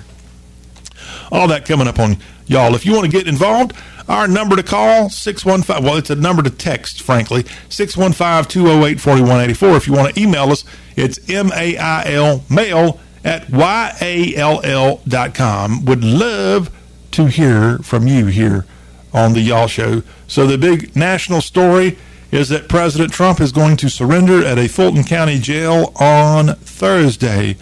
And lo and behold, of course, when Trump was indicted last week, he was one of 19 people who were indicted. And guess what? We've already seen the first Trump co-defendant surrender at the Fulton County jail today. And this is a guy from the Coffee County area of Georgia, Scott Hall, his name, and he was arrested for his alleged involvement in the voting system's breach of Coffee County in Georgia. And he's the first of the 19 co-defendants, and his arrest today marks him as the first of those.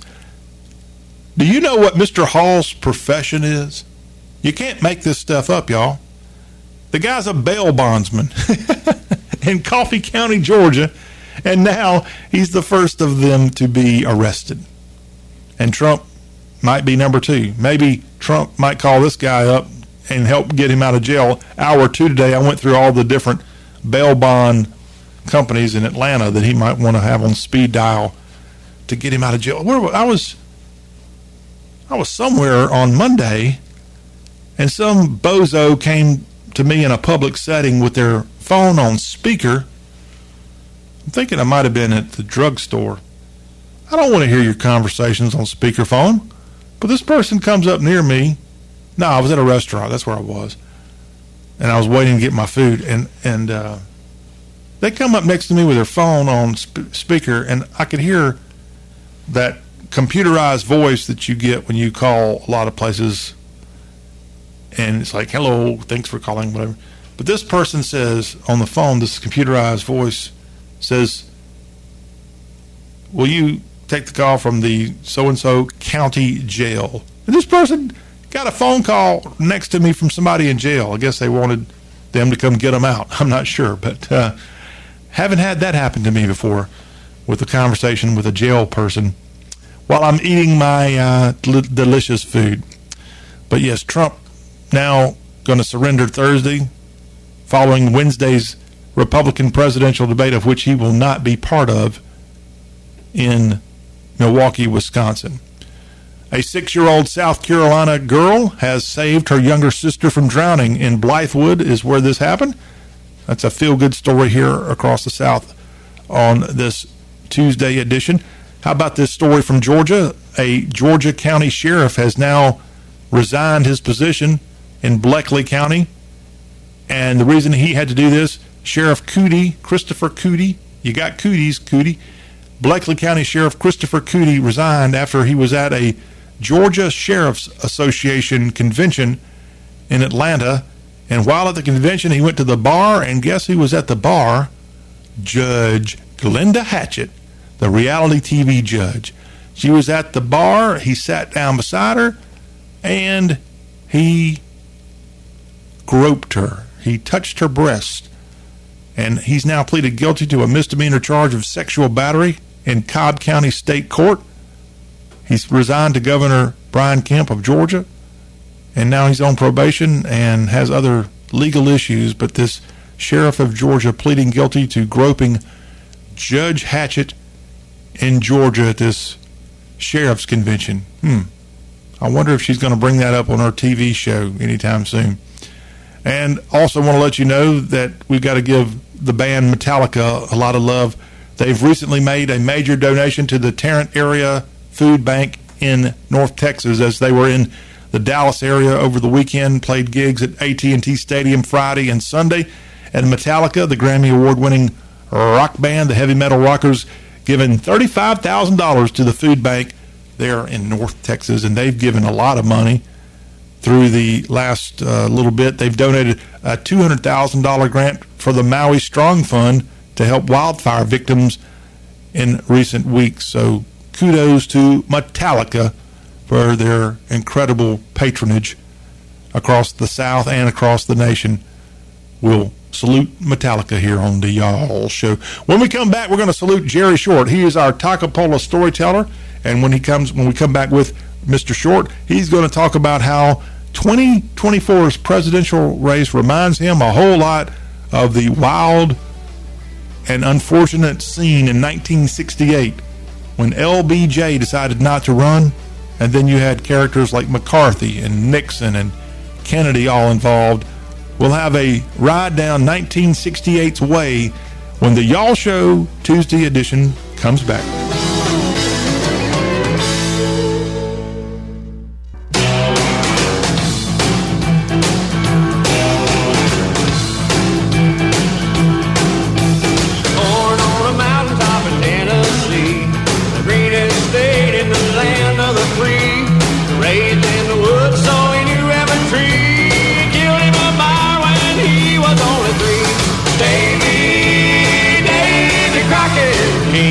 The wild frontier, Davy Crockett, king of the wild frontier.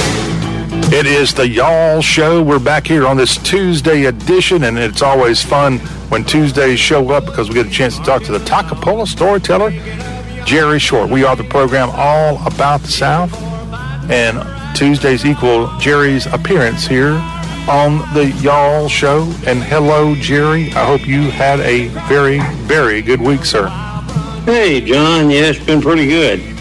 Lost a member of my family, kind of extended, but other than that, gentleman made it to 96. I hope I can make that many more. That'd give me about, 30 more? Yeah. That would be good. But sorry for your loss there. Thank you, man. He was a good guy. He really was. Yeah. And anyway, what have you been doing in all this hot weather? Well, I've been sitting at home dodging the sunshine this week. It's a little toasty out there, and I'm getting ready for the big Republican presidential debate, which is going down in Wisconsin Wednesday, and President Trump says he's not going to be there. Do you think that's a good move by Donald J. Trump? Well, I thought about it early. I didn't want him to debate early because, you hate to see a guy that's running 60-something% above the rest of the field in the Republican side of the ledger. But the more I think about it, you hate for him to have to step up to the podium against somebody with 3% and 2% and 5%. Well, you got DeSantis that's coming on pretty strong. Well, I say coming on pretty strong. One time he was like 20-something. I think he's down to about 18%. But it should give him a chance if whoever is, I know this is on Fox News, this debate, which is a little bit unusual. They didn't carry any of the ones in 20. But anyway, no, I don't think Fox carried any. But, I know they didn't. Well, let me take that back. I think they did, but the gentleman didn't quite ask the questions like I would have thought he would have. And so it didn't go over too good. It seemed like he wouldn't let Donald Trump talk about some things with his son that he was involved in. Wasn't that a Chris Wallace? That was exactly who that was. It was Chris Jr. He had a daddy that was also in the olden days, also a reporter. Mike Wallace, of course. Trump, I think, even said maybe in that debate that he was no Mike Wallace. But that wasn't a Republican. Right. That wasn't obviously a Republican debate. No, that was the big one. That was the big one. Yeah, that was him and Biden, right? And this is strictly only Republicans. So the question that you asked me, what did I think about should he be appearing in it? And after deep thought, that I've analyzed it from one end to the other, top to bottom, and I'm at the point now that I don't think he needs to miss any more, but I believe I would miss this because you've got so many people that's going to be involved in it. It really it's immaterial to what they have and what they've got to offer. And then you've got some hit people in it like Chris Christie out of New Jersey. So, why do you want to face people that are going to be just throwing darts at you when that's not necessary? So I'm kind of glad he's not going to be in it. But I think from now on, he's going to have to be in it. It's going to be interesting to see what the polls have to say when they come out after the debate. And we find out, hey, DeSantis came up from 18% to 26 or something like that. Then you'd start to worry. You got to start weeding out some of these 3 and 2 and 4 and 8% people. So that could do it. The debate could help Trump in that way because it's going to get down to a 2-man Republican race, I believe. Yeah. And it needs to do it sooner. And, we're still looking at over a year. And that's a long time in politics. Yeah. And in fact, Trump's got the ability to be a master programmer. He's got the ability to be a master counter programmer. So while this debate's going on Fox, which he's not got necessarily a wonderful relationship with the Fox network these days, he's got 2 opportunities to counter program those folks up on stage. And one opportunity is to release that interview that he's already done with Tucker Carlson, and that's right. That one's ready to go, and I don't know where it's going to be unveiled, but it very, very well could come out during this debate Wednesday evening. But the other counter-programming, Jerry, tell me about this one. Donald Trump's got to show up at a jail in Atlanta in the next couple of days if he hasn't already shown up and turn himself in. And so, well, we don't like that at Fulton County, Georgia, in the heart of Atlanta, where he carried only 26% of the vote in 20. So, obviously it's going to be just about impossible to get a fair trial. Yeah, but the point is he could show up at that jail right in the middle of the Republican and be arrested. Yeah, and every network but Fox would be glued on that, and he's counter-programming. It works out pretty well for him. Yeah, well, I think he's supposed they may spin a lot of that Tucker Carlson interview also. You never know about something like that. And that'll be, if I was going to sit down and watch both of them, I'd probably watch a Tucker Carlson one because my mind is already made up. They're not going to change my mind. I'm not going to be for Haley, or I'm not going to be for DeSantis. I mean, I ain't got anything against DeSantis, but Florida kind of makes it sell. People are moving to Florida, and industries are moving to Florida because of the climate as much as anything else. But I just got back from Florida not long ago, and I don't see a bit of difference in it and poor old number 50 last in the nation of Mississippi that I live in. So, matter of fact, I'd rather be here, I think, than in Florida, except for if I was going to lay on the beach all day. But I don't plan on doing that anymore. I've had my all days on the beach. But DeSantis and him, I think, will break and be a two-man race to the finish line, and I'm looking forward to seeing how that goes. And Trump's going to, obviously, I mean, he's going to drop down some. Even if he has 60%, we're talking 60% Republicans, okay? Mm-hmm. We're not talking nationwide. Even though there wasn't that many that spread the difference last year with him, and 3 years ago now almost, with him and Biden, there wasn't that many that spread the difference. But he's got to have more than 60% Republicans, obviously. He can't be some of these, hey, I'm against him just because he's Trump type people, like, I hate Donald Trump. I'm not a MAGA guy. I don't, I'm done make America great again guy. It's, I just don't like Trump. So I either won't show up and won't turn out or something like that. That kind of worries me too. A third party coming in there. I think we have a professor, gentlemen, that's a third party candidate. That'd be Cornell West. Cornell West, absolutely. He's a professor. And, he don't have to pull many, but, he can pull 2%, could be the difference in the election. And I'm not sure Biden will be the opposition either. I'm hearing a lot of rumors and a lot of things about that. And so I don't, I don't know who they would get, because I know they don't want that vice president that they have now in Harris. The Democrats don't. So I wouldn't expect that. It's going to be, I don't know if Biden can physically hold up to it. Last time he was able, because of COVID, he was able to just keep a low profile, as they like to say on TV. He stayed in his basement. Mm-hmm. And so he actually didn't run. But as Trump would call it, that China virus, yeah. That's the one that probably 10% of that helped Biden win the election. Hadn't it been for a virus. And the way the economy was going at that time, you got to look at that also. The economy was really rolling. Mm-hmm. But now we got things so messed up. How can you keep Biden in with the things that are going on with Hunter, his son, and all the proof it's been on the money that they've brought in and spread around their whole family? Even the children have gotten money from other countries, and Russia and Ukraine and places like that. So, people aren't going to forget all that kind of stuff. So I feel like that that's going to play a big role. So that may eliminate Biden if the Democrats, right now they haven't woke up. They think they can win with him.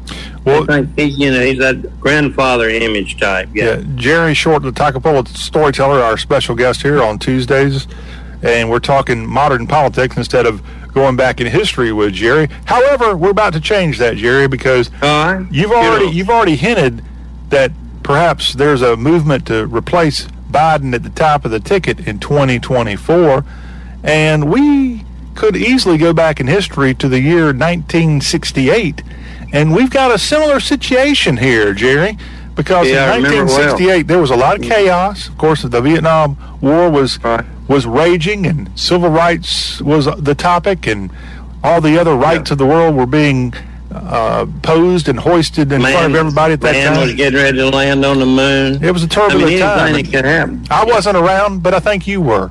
Barely, You were barely there. I didn't have a diaper on, but I was around. The big thing that happened as far as the presidential election of 1968 was the presumed incumbent for the Democrats decided in late March of 68, just before the Wisconsin primary, you know what? I'm not going to run. And if my party nominates me, I will not run. And that was Lyndon Baines Johnson. He decided to get out. And that was, again, in March of 68, just months before the general election, months before the Democratic convention. In fact, this convention was where the Democrats ended up picking Hubert Humphrey to be their nominee, who was Humphrey, LBJ's vice president during those years. The happy warrior. But, and I believe he's from Minnesota. But prior to Humphrey getting in there to be the election, you had people like McCarthy, who was really out left wing, so far out you couldn't even touch him.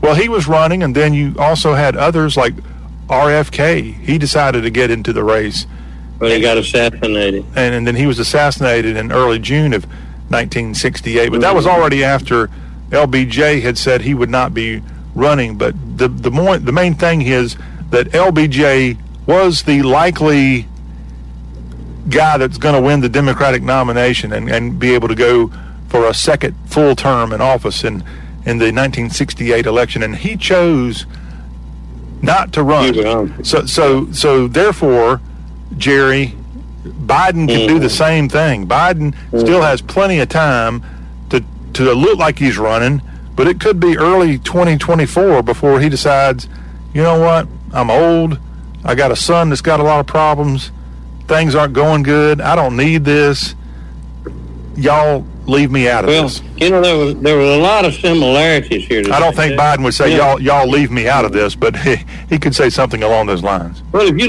look at LBJ in 68, the war was not going well. Him and Westmoreland, his general in Vietnam, they were all just kind of cooking the books, so to speak. Yeah. And people didn't know it, but it wasn't going well at all. But I remember those days pretty close. And I think the Democrats realized as much that he could not win. Mm-hmm. I don't think he could have won. Now, they hadn't come to that realization with Biden yet, I don't believe. I still think they think he can win because they think that Trump's going to... Well, they've got Trump in a corner, with all these 4 indictments. Well, if you're trapped in a corner like that and you're going to be... I'm telling you how many lawyers he's got involved in this thing. I think 40-something. And they're going to have to come on, and they're going to have to be in court here and there, and before the primaries and during the other major debates. All this is going to be going on. So they think they've got Trump trapped. And to me, it's going to take a businessman. And I don't know who the Democrats have got on their side that is a businessman enough to know what to do about this country.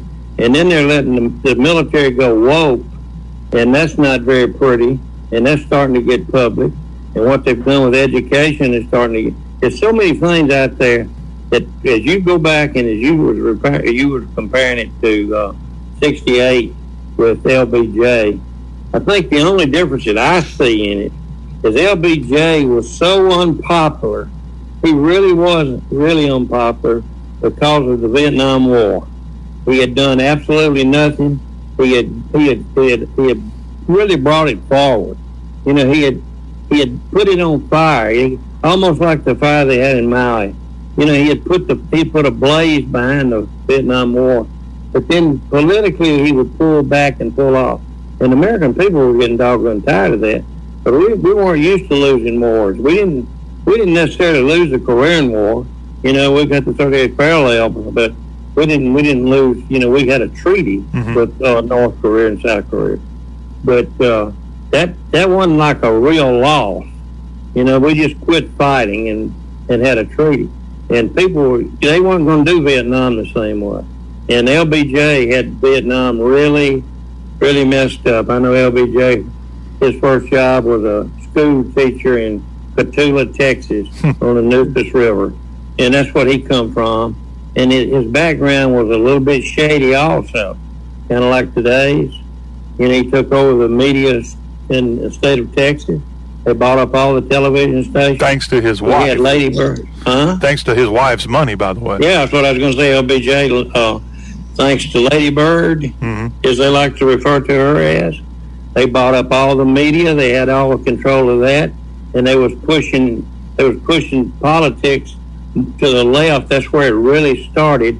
That the media, I don't know if journalism schools were starting to teach that kind of stuff or not, but it seemed like it kind of got a little bit twisted in that mid '60 part of our time in that decade, anyway. So my opinion is on this, since you ask, is that I'm not really sure that Biden will be there.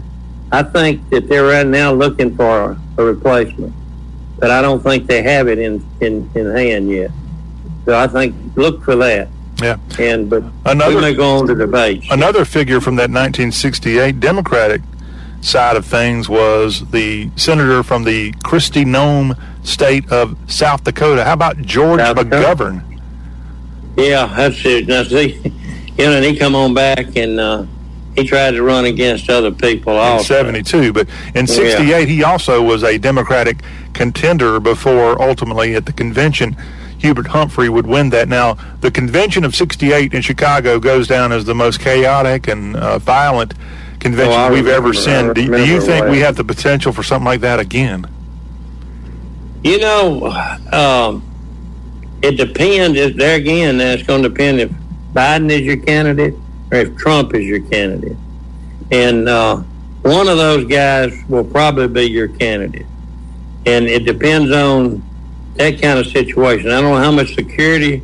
You see all the security they put in Fulton County, Georgia, and nothing happened. Yeah. You know, the Republican side, they do not come back at you in that form like the Democratic side do. But Jerry, the Democratic sides are out there to win at all costs any way they can. Due to the China virus in 2020, there really was no heated contention on Republican or Democratic sides. The audience were muted in many ways in 2020. Right. Going back to 2016 in Cleveland, a guy named Jerry Short went up there looking to observe a fight, and I don't know how contentious it was, but you were there in Cleveland in 2016, and I think go to Cleveland. I think we're going to have something kind of similar to that, maybe a little bit more heated debate in 2024 as opposed to 2020's.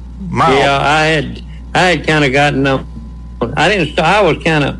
was a cruise from Texas guy to start with, because I was working out in Texas on the border. Mm-hmm. But as it got to coming on down, I've become a Trump guy. Yeah. So I wanted to go on to the Republican convention in Cleveland, Ohio, and follow him. But so, you didn't see any kind of big violence or anything, did you? None whatsoever. We walked the streets outside going into the arena. Never worried about anything. Matter of fact, me and a friend of mine that went up there together, he stopped and talked to a gentleman that you see on Fox as a semi-regular. And we just stopped right in the street as he was going in the arena and talked to him. You know, and he talked back. So, you know, it was real peaceful. There was no problems like we could have now. We could have in the future. In 2024. One other weird twist, 1968, of course, after LBJ decided not to run, a name popped up that I think probably would have taken the mantle and gotten that nomination, Robert F. Kennedy. And here we are all these years later. It's Robert F. Kennedy Jr. also this year in the 24th cycle running for president on the Democratic side. A weird twist of fate connecting this election to 1968. Yeah, you know, the Kennedys, I didn't happen to be a big Kennedy backer, but in today's climate, they would be conservative. Really? Compared to what we have as Democrats today.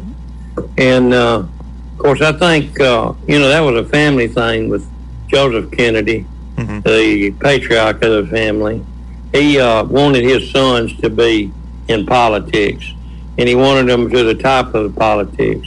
So they started working that thing right after World War II.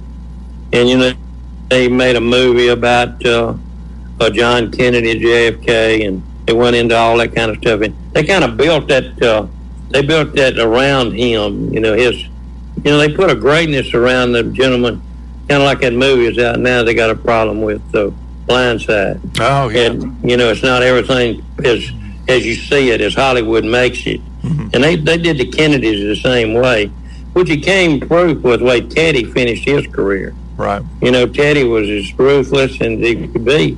But he was the first one that I remember ever start dodging bullets like the Biden family is now. Or as some of them call them, the corrupt crime family. Yeah. You know? But it was kind of that way with the Kennedys. You remember JFK's situation with Marilyn Monroe, they always talked about. Yeah. And they talk about having different hitmen that came over maybe on JFK instead of James Earl Ray. I mean, And Oswald, James Earl Ray different assassin. Yeah, different assassination of the 1960s. Jerry, we got to wrap up. And that all happened in the same time. Yeah, we got to wrap up with you, Jerry, but I do want to ask you real quick as we wrap up. You did mention about LBJ in the 1960s, how you and others were not a fan of his primarily because of what was going on in Vietnam. Did you hold something against him because of some of the civil rights changes? Yeah, I think we did because, he started bringing out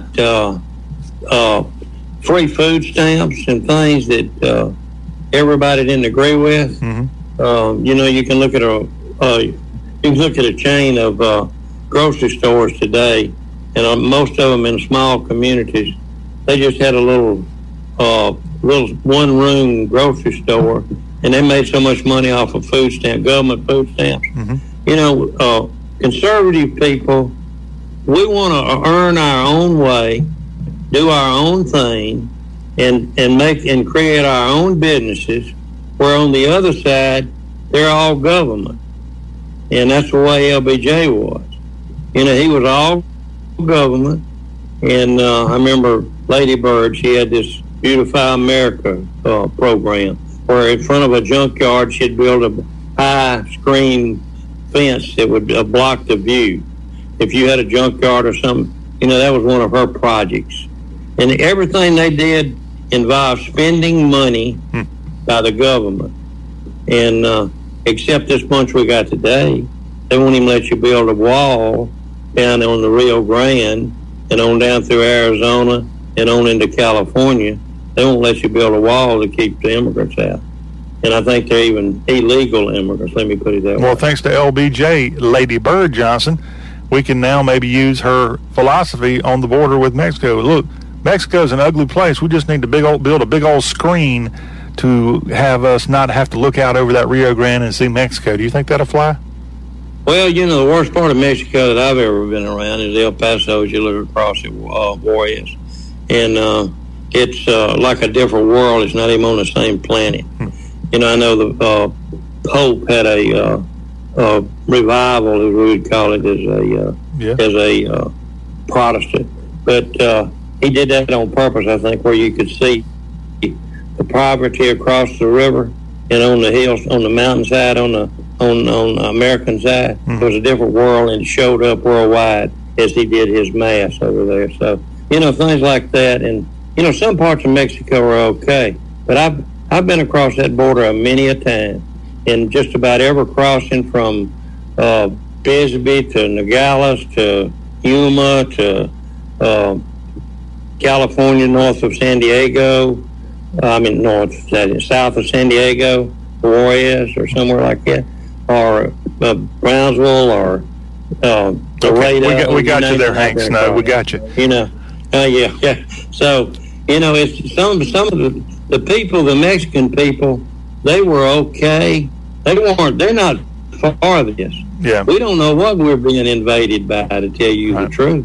Jerry, we flat have run out of time with you, but again, there are definite comparisons of what's going on in 2024 to what's going on in 1968, or what went on back then when Jerry was crawling around in his diapers. Jerry? Oh, well, maybe I had short pants on. Okay. The Toccopola Storyteller, thank you so much for always coming on and sharing memories of yesteryear and beyond. And we look forward to catching up with you again next Tuesday here on the Y'all Show. All right, we'll be fired up, ready to go. All right. When we come back on Y'all, we have got a preview of the 2023 Clemson Tigers football season. We'll hear from Dabo Swinney and tell you about running down the hill and that orange paw and so much more that goes on a game day in Clemson, South Carolina. That's our latest stop on our tour across the Southeast. We're just days away from college football getting underway. And today it's all about the Clemson Tigers, and we'll have a little Tiger rag coming your way right after this break.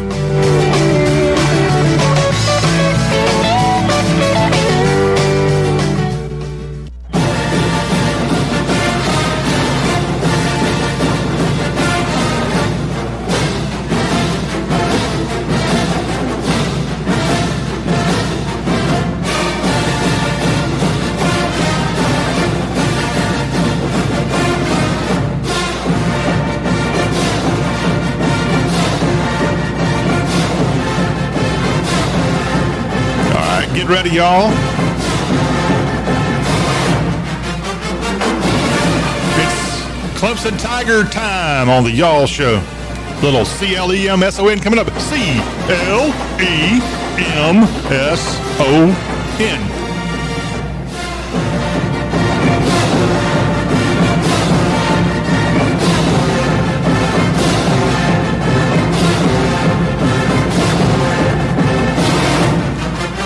We're back on the Y'all Show, wrapping up this Tuesday edition with a spotlight on the orange. It's Clemson University, Clemson, South Carolina, South Carolina's agriculture school, right on the banks of Lake Hartwell in the beautiful upstate of South Carolina. And we're going to spend the next few minutes getting you ready for this very powerful Clemson football team that has won 2 national championships in the last few years under the direction of one Dabo Sweeney. Got a text in during that break from Clemson Cleve, who is listening in, and we appreciate Clemson Cleve for the text. He says, don't let your next segment break your jaw trying to disguise your disdain. Look, I'm a proud South Carolinian that grew up not liking Clemson, but you got to tip your hat to Clemson, the little cow college, what it's been able to do the last few years. With 2 national championships, you cannot deny this is one of the best teams in college football. And so, yeah, Clemson Cleve, thank you for listening, and then we'll talk about your Tigers here for just a few minutes. So Clemson last year was not the best of years for Clemson. They did not make it to the playoff. Shame on Clemson for not making it to the college football playoff. They did win another ACC title there in Tiger Town. They, unfortunately for them, lost to their in-state arch rival, the Gamecocks, in the season finale. Then they went on to the ACC championship, knocked off North Carolina, picked up another big ACC title for the program. Then they got to go to the Orange Bowl, where the Tennessee Volunteers destroyed them in Miami Gardens. So again, last year was not one of the best years in Clemson football history, but still, for most colleges, they'd take that any day. Conference title and playing in a major bowl game, yeah, but not at Clemson. The standard at Clemson a bit higher. This year, Clemson starts its season on the road in Durham, as they'll have a game on that Labor Day night on Monday, September 4th. It's the Tigers and the Duke Blue Devils. Duke, a very good team in 2022 with their first-year coach who led them to I think it was a 9-win season the Blue Devils had last year. Clemson and Duke, that's the Week 1 matchup. The Buccaneers of Charleston Southern come up from Ladson, and the Buccaneers and Clemson are Clemson's home opener there at Memorial Stadium. The Florida Atlantic Owls are game number 3 on the schedule, September 16th. Clemson will be hosting the Florida State Seminoles on September 23rd. This year, the ACC does not have divisions, so no more coastal division chaos with Clemson and FSU. They're just playing. They're just suiting up and playing. Clemson will be on the road at Syracuse on September 30th, a place they've lost in recent years. Clemson will have Wake Forest coming in for a game on October 7th. They'll be at Miami to take on the Hurricanes October 21st. The Textile Bowl will be renewed in Raleigh at Carter Finley as Clemson and NC State are together Halloween weekend. Notre Dame comes to Clemson on November 4th. Clemson's rivalry with Georgia Tech renewed along the banks of Lake Hartwell. It's that Military Appreciation and Purple Out Day, November 11th, when Georgia Tech and Clemson get together. Clemson has its last home game on November 18th when Clemson and North Carolina get together. And then that Palmetto Classic will be at Williams-Brice Stadium in Columbia this year. It's Clemson and the South Carolina Gamecocks on November 25th. Dabo Sweeney, a.k.a. William Christopher Sweeney, is the 53-year-old head coach of Clemson, the guy who grew up in the Birmingham area and played for Gene Stallings at the University of Alabama as a walk-on, has done one incredible job at Clemson University as its head coach, a position that he's had since 2009. Dabo is 161-39 as a head coach in college football and has won national championships in the years 2016 and 2018. He's already picked up 8 ACC titles and is a 3-time Paul Bear Bryant Award winner. one of the best in the biz, William Christopher Dabo Sweeney, head coach of the Clemson Tigers. Sweeney was talking about his team just the other day after a practice. Let's go to Tiger Town and hear what the guy that's always got a good quote coming our way, Dabo Sweeney's thoughts on his 2023 Clemson football team. This is a game that you practice a lot more than you play. I mean, you get to play 15 days if it's perfect, right? So you've got to love practice, and it's what you practice against is what prepares you. And, you know, I really believe one of the reasons we've been, you know, so consistent for a long, long time around here is because practice is hard. And, you know, it's just good competition. You get exposed on the practice field, so you have to come. You can't take a day off. And that competitiveness, you know, drives performance and forces guys to, I mean, they got to get better. So, you know, we're really fortunate that way because we can challenge each other on both sides of the ball. And you got to get better. I mean, Sheridan's a guy now. This is his 5th year, and he's seen a lot of dudes over his time. So he's got a visual in his head of what it looks like. He's been covering guys here for a long time, and it's not easy. And vice versa, you know, with the receivers going against the DBs here, so it makes everybody better. Clemson's head football coach, Dabo Sweeney, again, talking about practice. They're talking about practice. Well, practice makes perfect, and Clemson under Sweeney has done one heck of a job on the gridiron as he is, I think it's now his 15th season he's getting ready to start. Again, that opener for Clemson at Durham and the Duke Blue Devils on Labor Day night. That's your primetime game. I guess that would make the 2nd straight year Clemson has been your primetime Labor Day night contest, because I think in 2022 that was their game at Georgia Tech at Mercedes-Benz Stadium, which was predominantly an orange setting there in Atlanta for that contest last year. This year, taking it to Durham.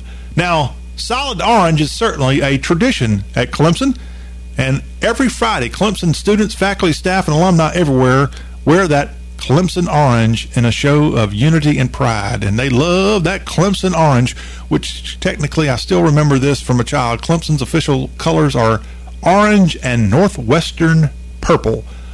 And so, yeah, but it's mostly orange. That's what Clemson's known for. Running down the hill is a great tradition at Clemson, known as the most exciting 25 seconds in college football. Running down the hill began out of practicality. The football team dressed at the field house and then ran from there to the gate and down the grassy hill onto the field at the start of each game. It's a tradition that you just don't see quite done anywhere else, running down the hill at Clemson. Howard's Rock, when they get ready to run down that hill, they touch Howard's Rock there at Death Valley. The late Frank Howard brought that rock from California and put it on a pedestal in 1966. And Clemson players rubbed that thing for good luck, and then they run down that hill. And when they run down that hill, they get to enjoy the sounds of the song that I'm about to play again for you, as it's the fight song of Clemson University, a little Tiger Rag. And Tiger Rag's going to get us out of here on this Tuesday edition. Tiger Rag, been played a long time by Clemson fans, and they love to play this, the song that they call the song that shakes the Southland is Tiger Rag. And there in Clemson, you can go to the SO Club and check out some great Clemson memorabilia and the great little small town in the upstate of South Carolina. Clemson University, congratulations on your success, and they are our featured school today. Join us on Wednesday, y'all show. We will take you to Norman, Oklahoma is our Spotlight School Wednesday. Until we see you then, go Tigers, and thanks for listening to the Y'all Show.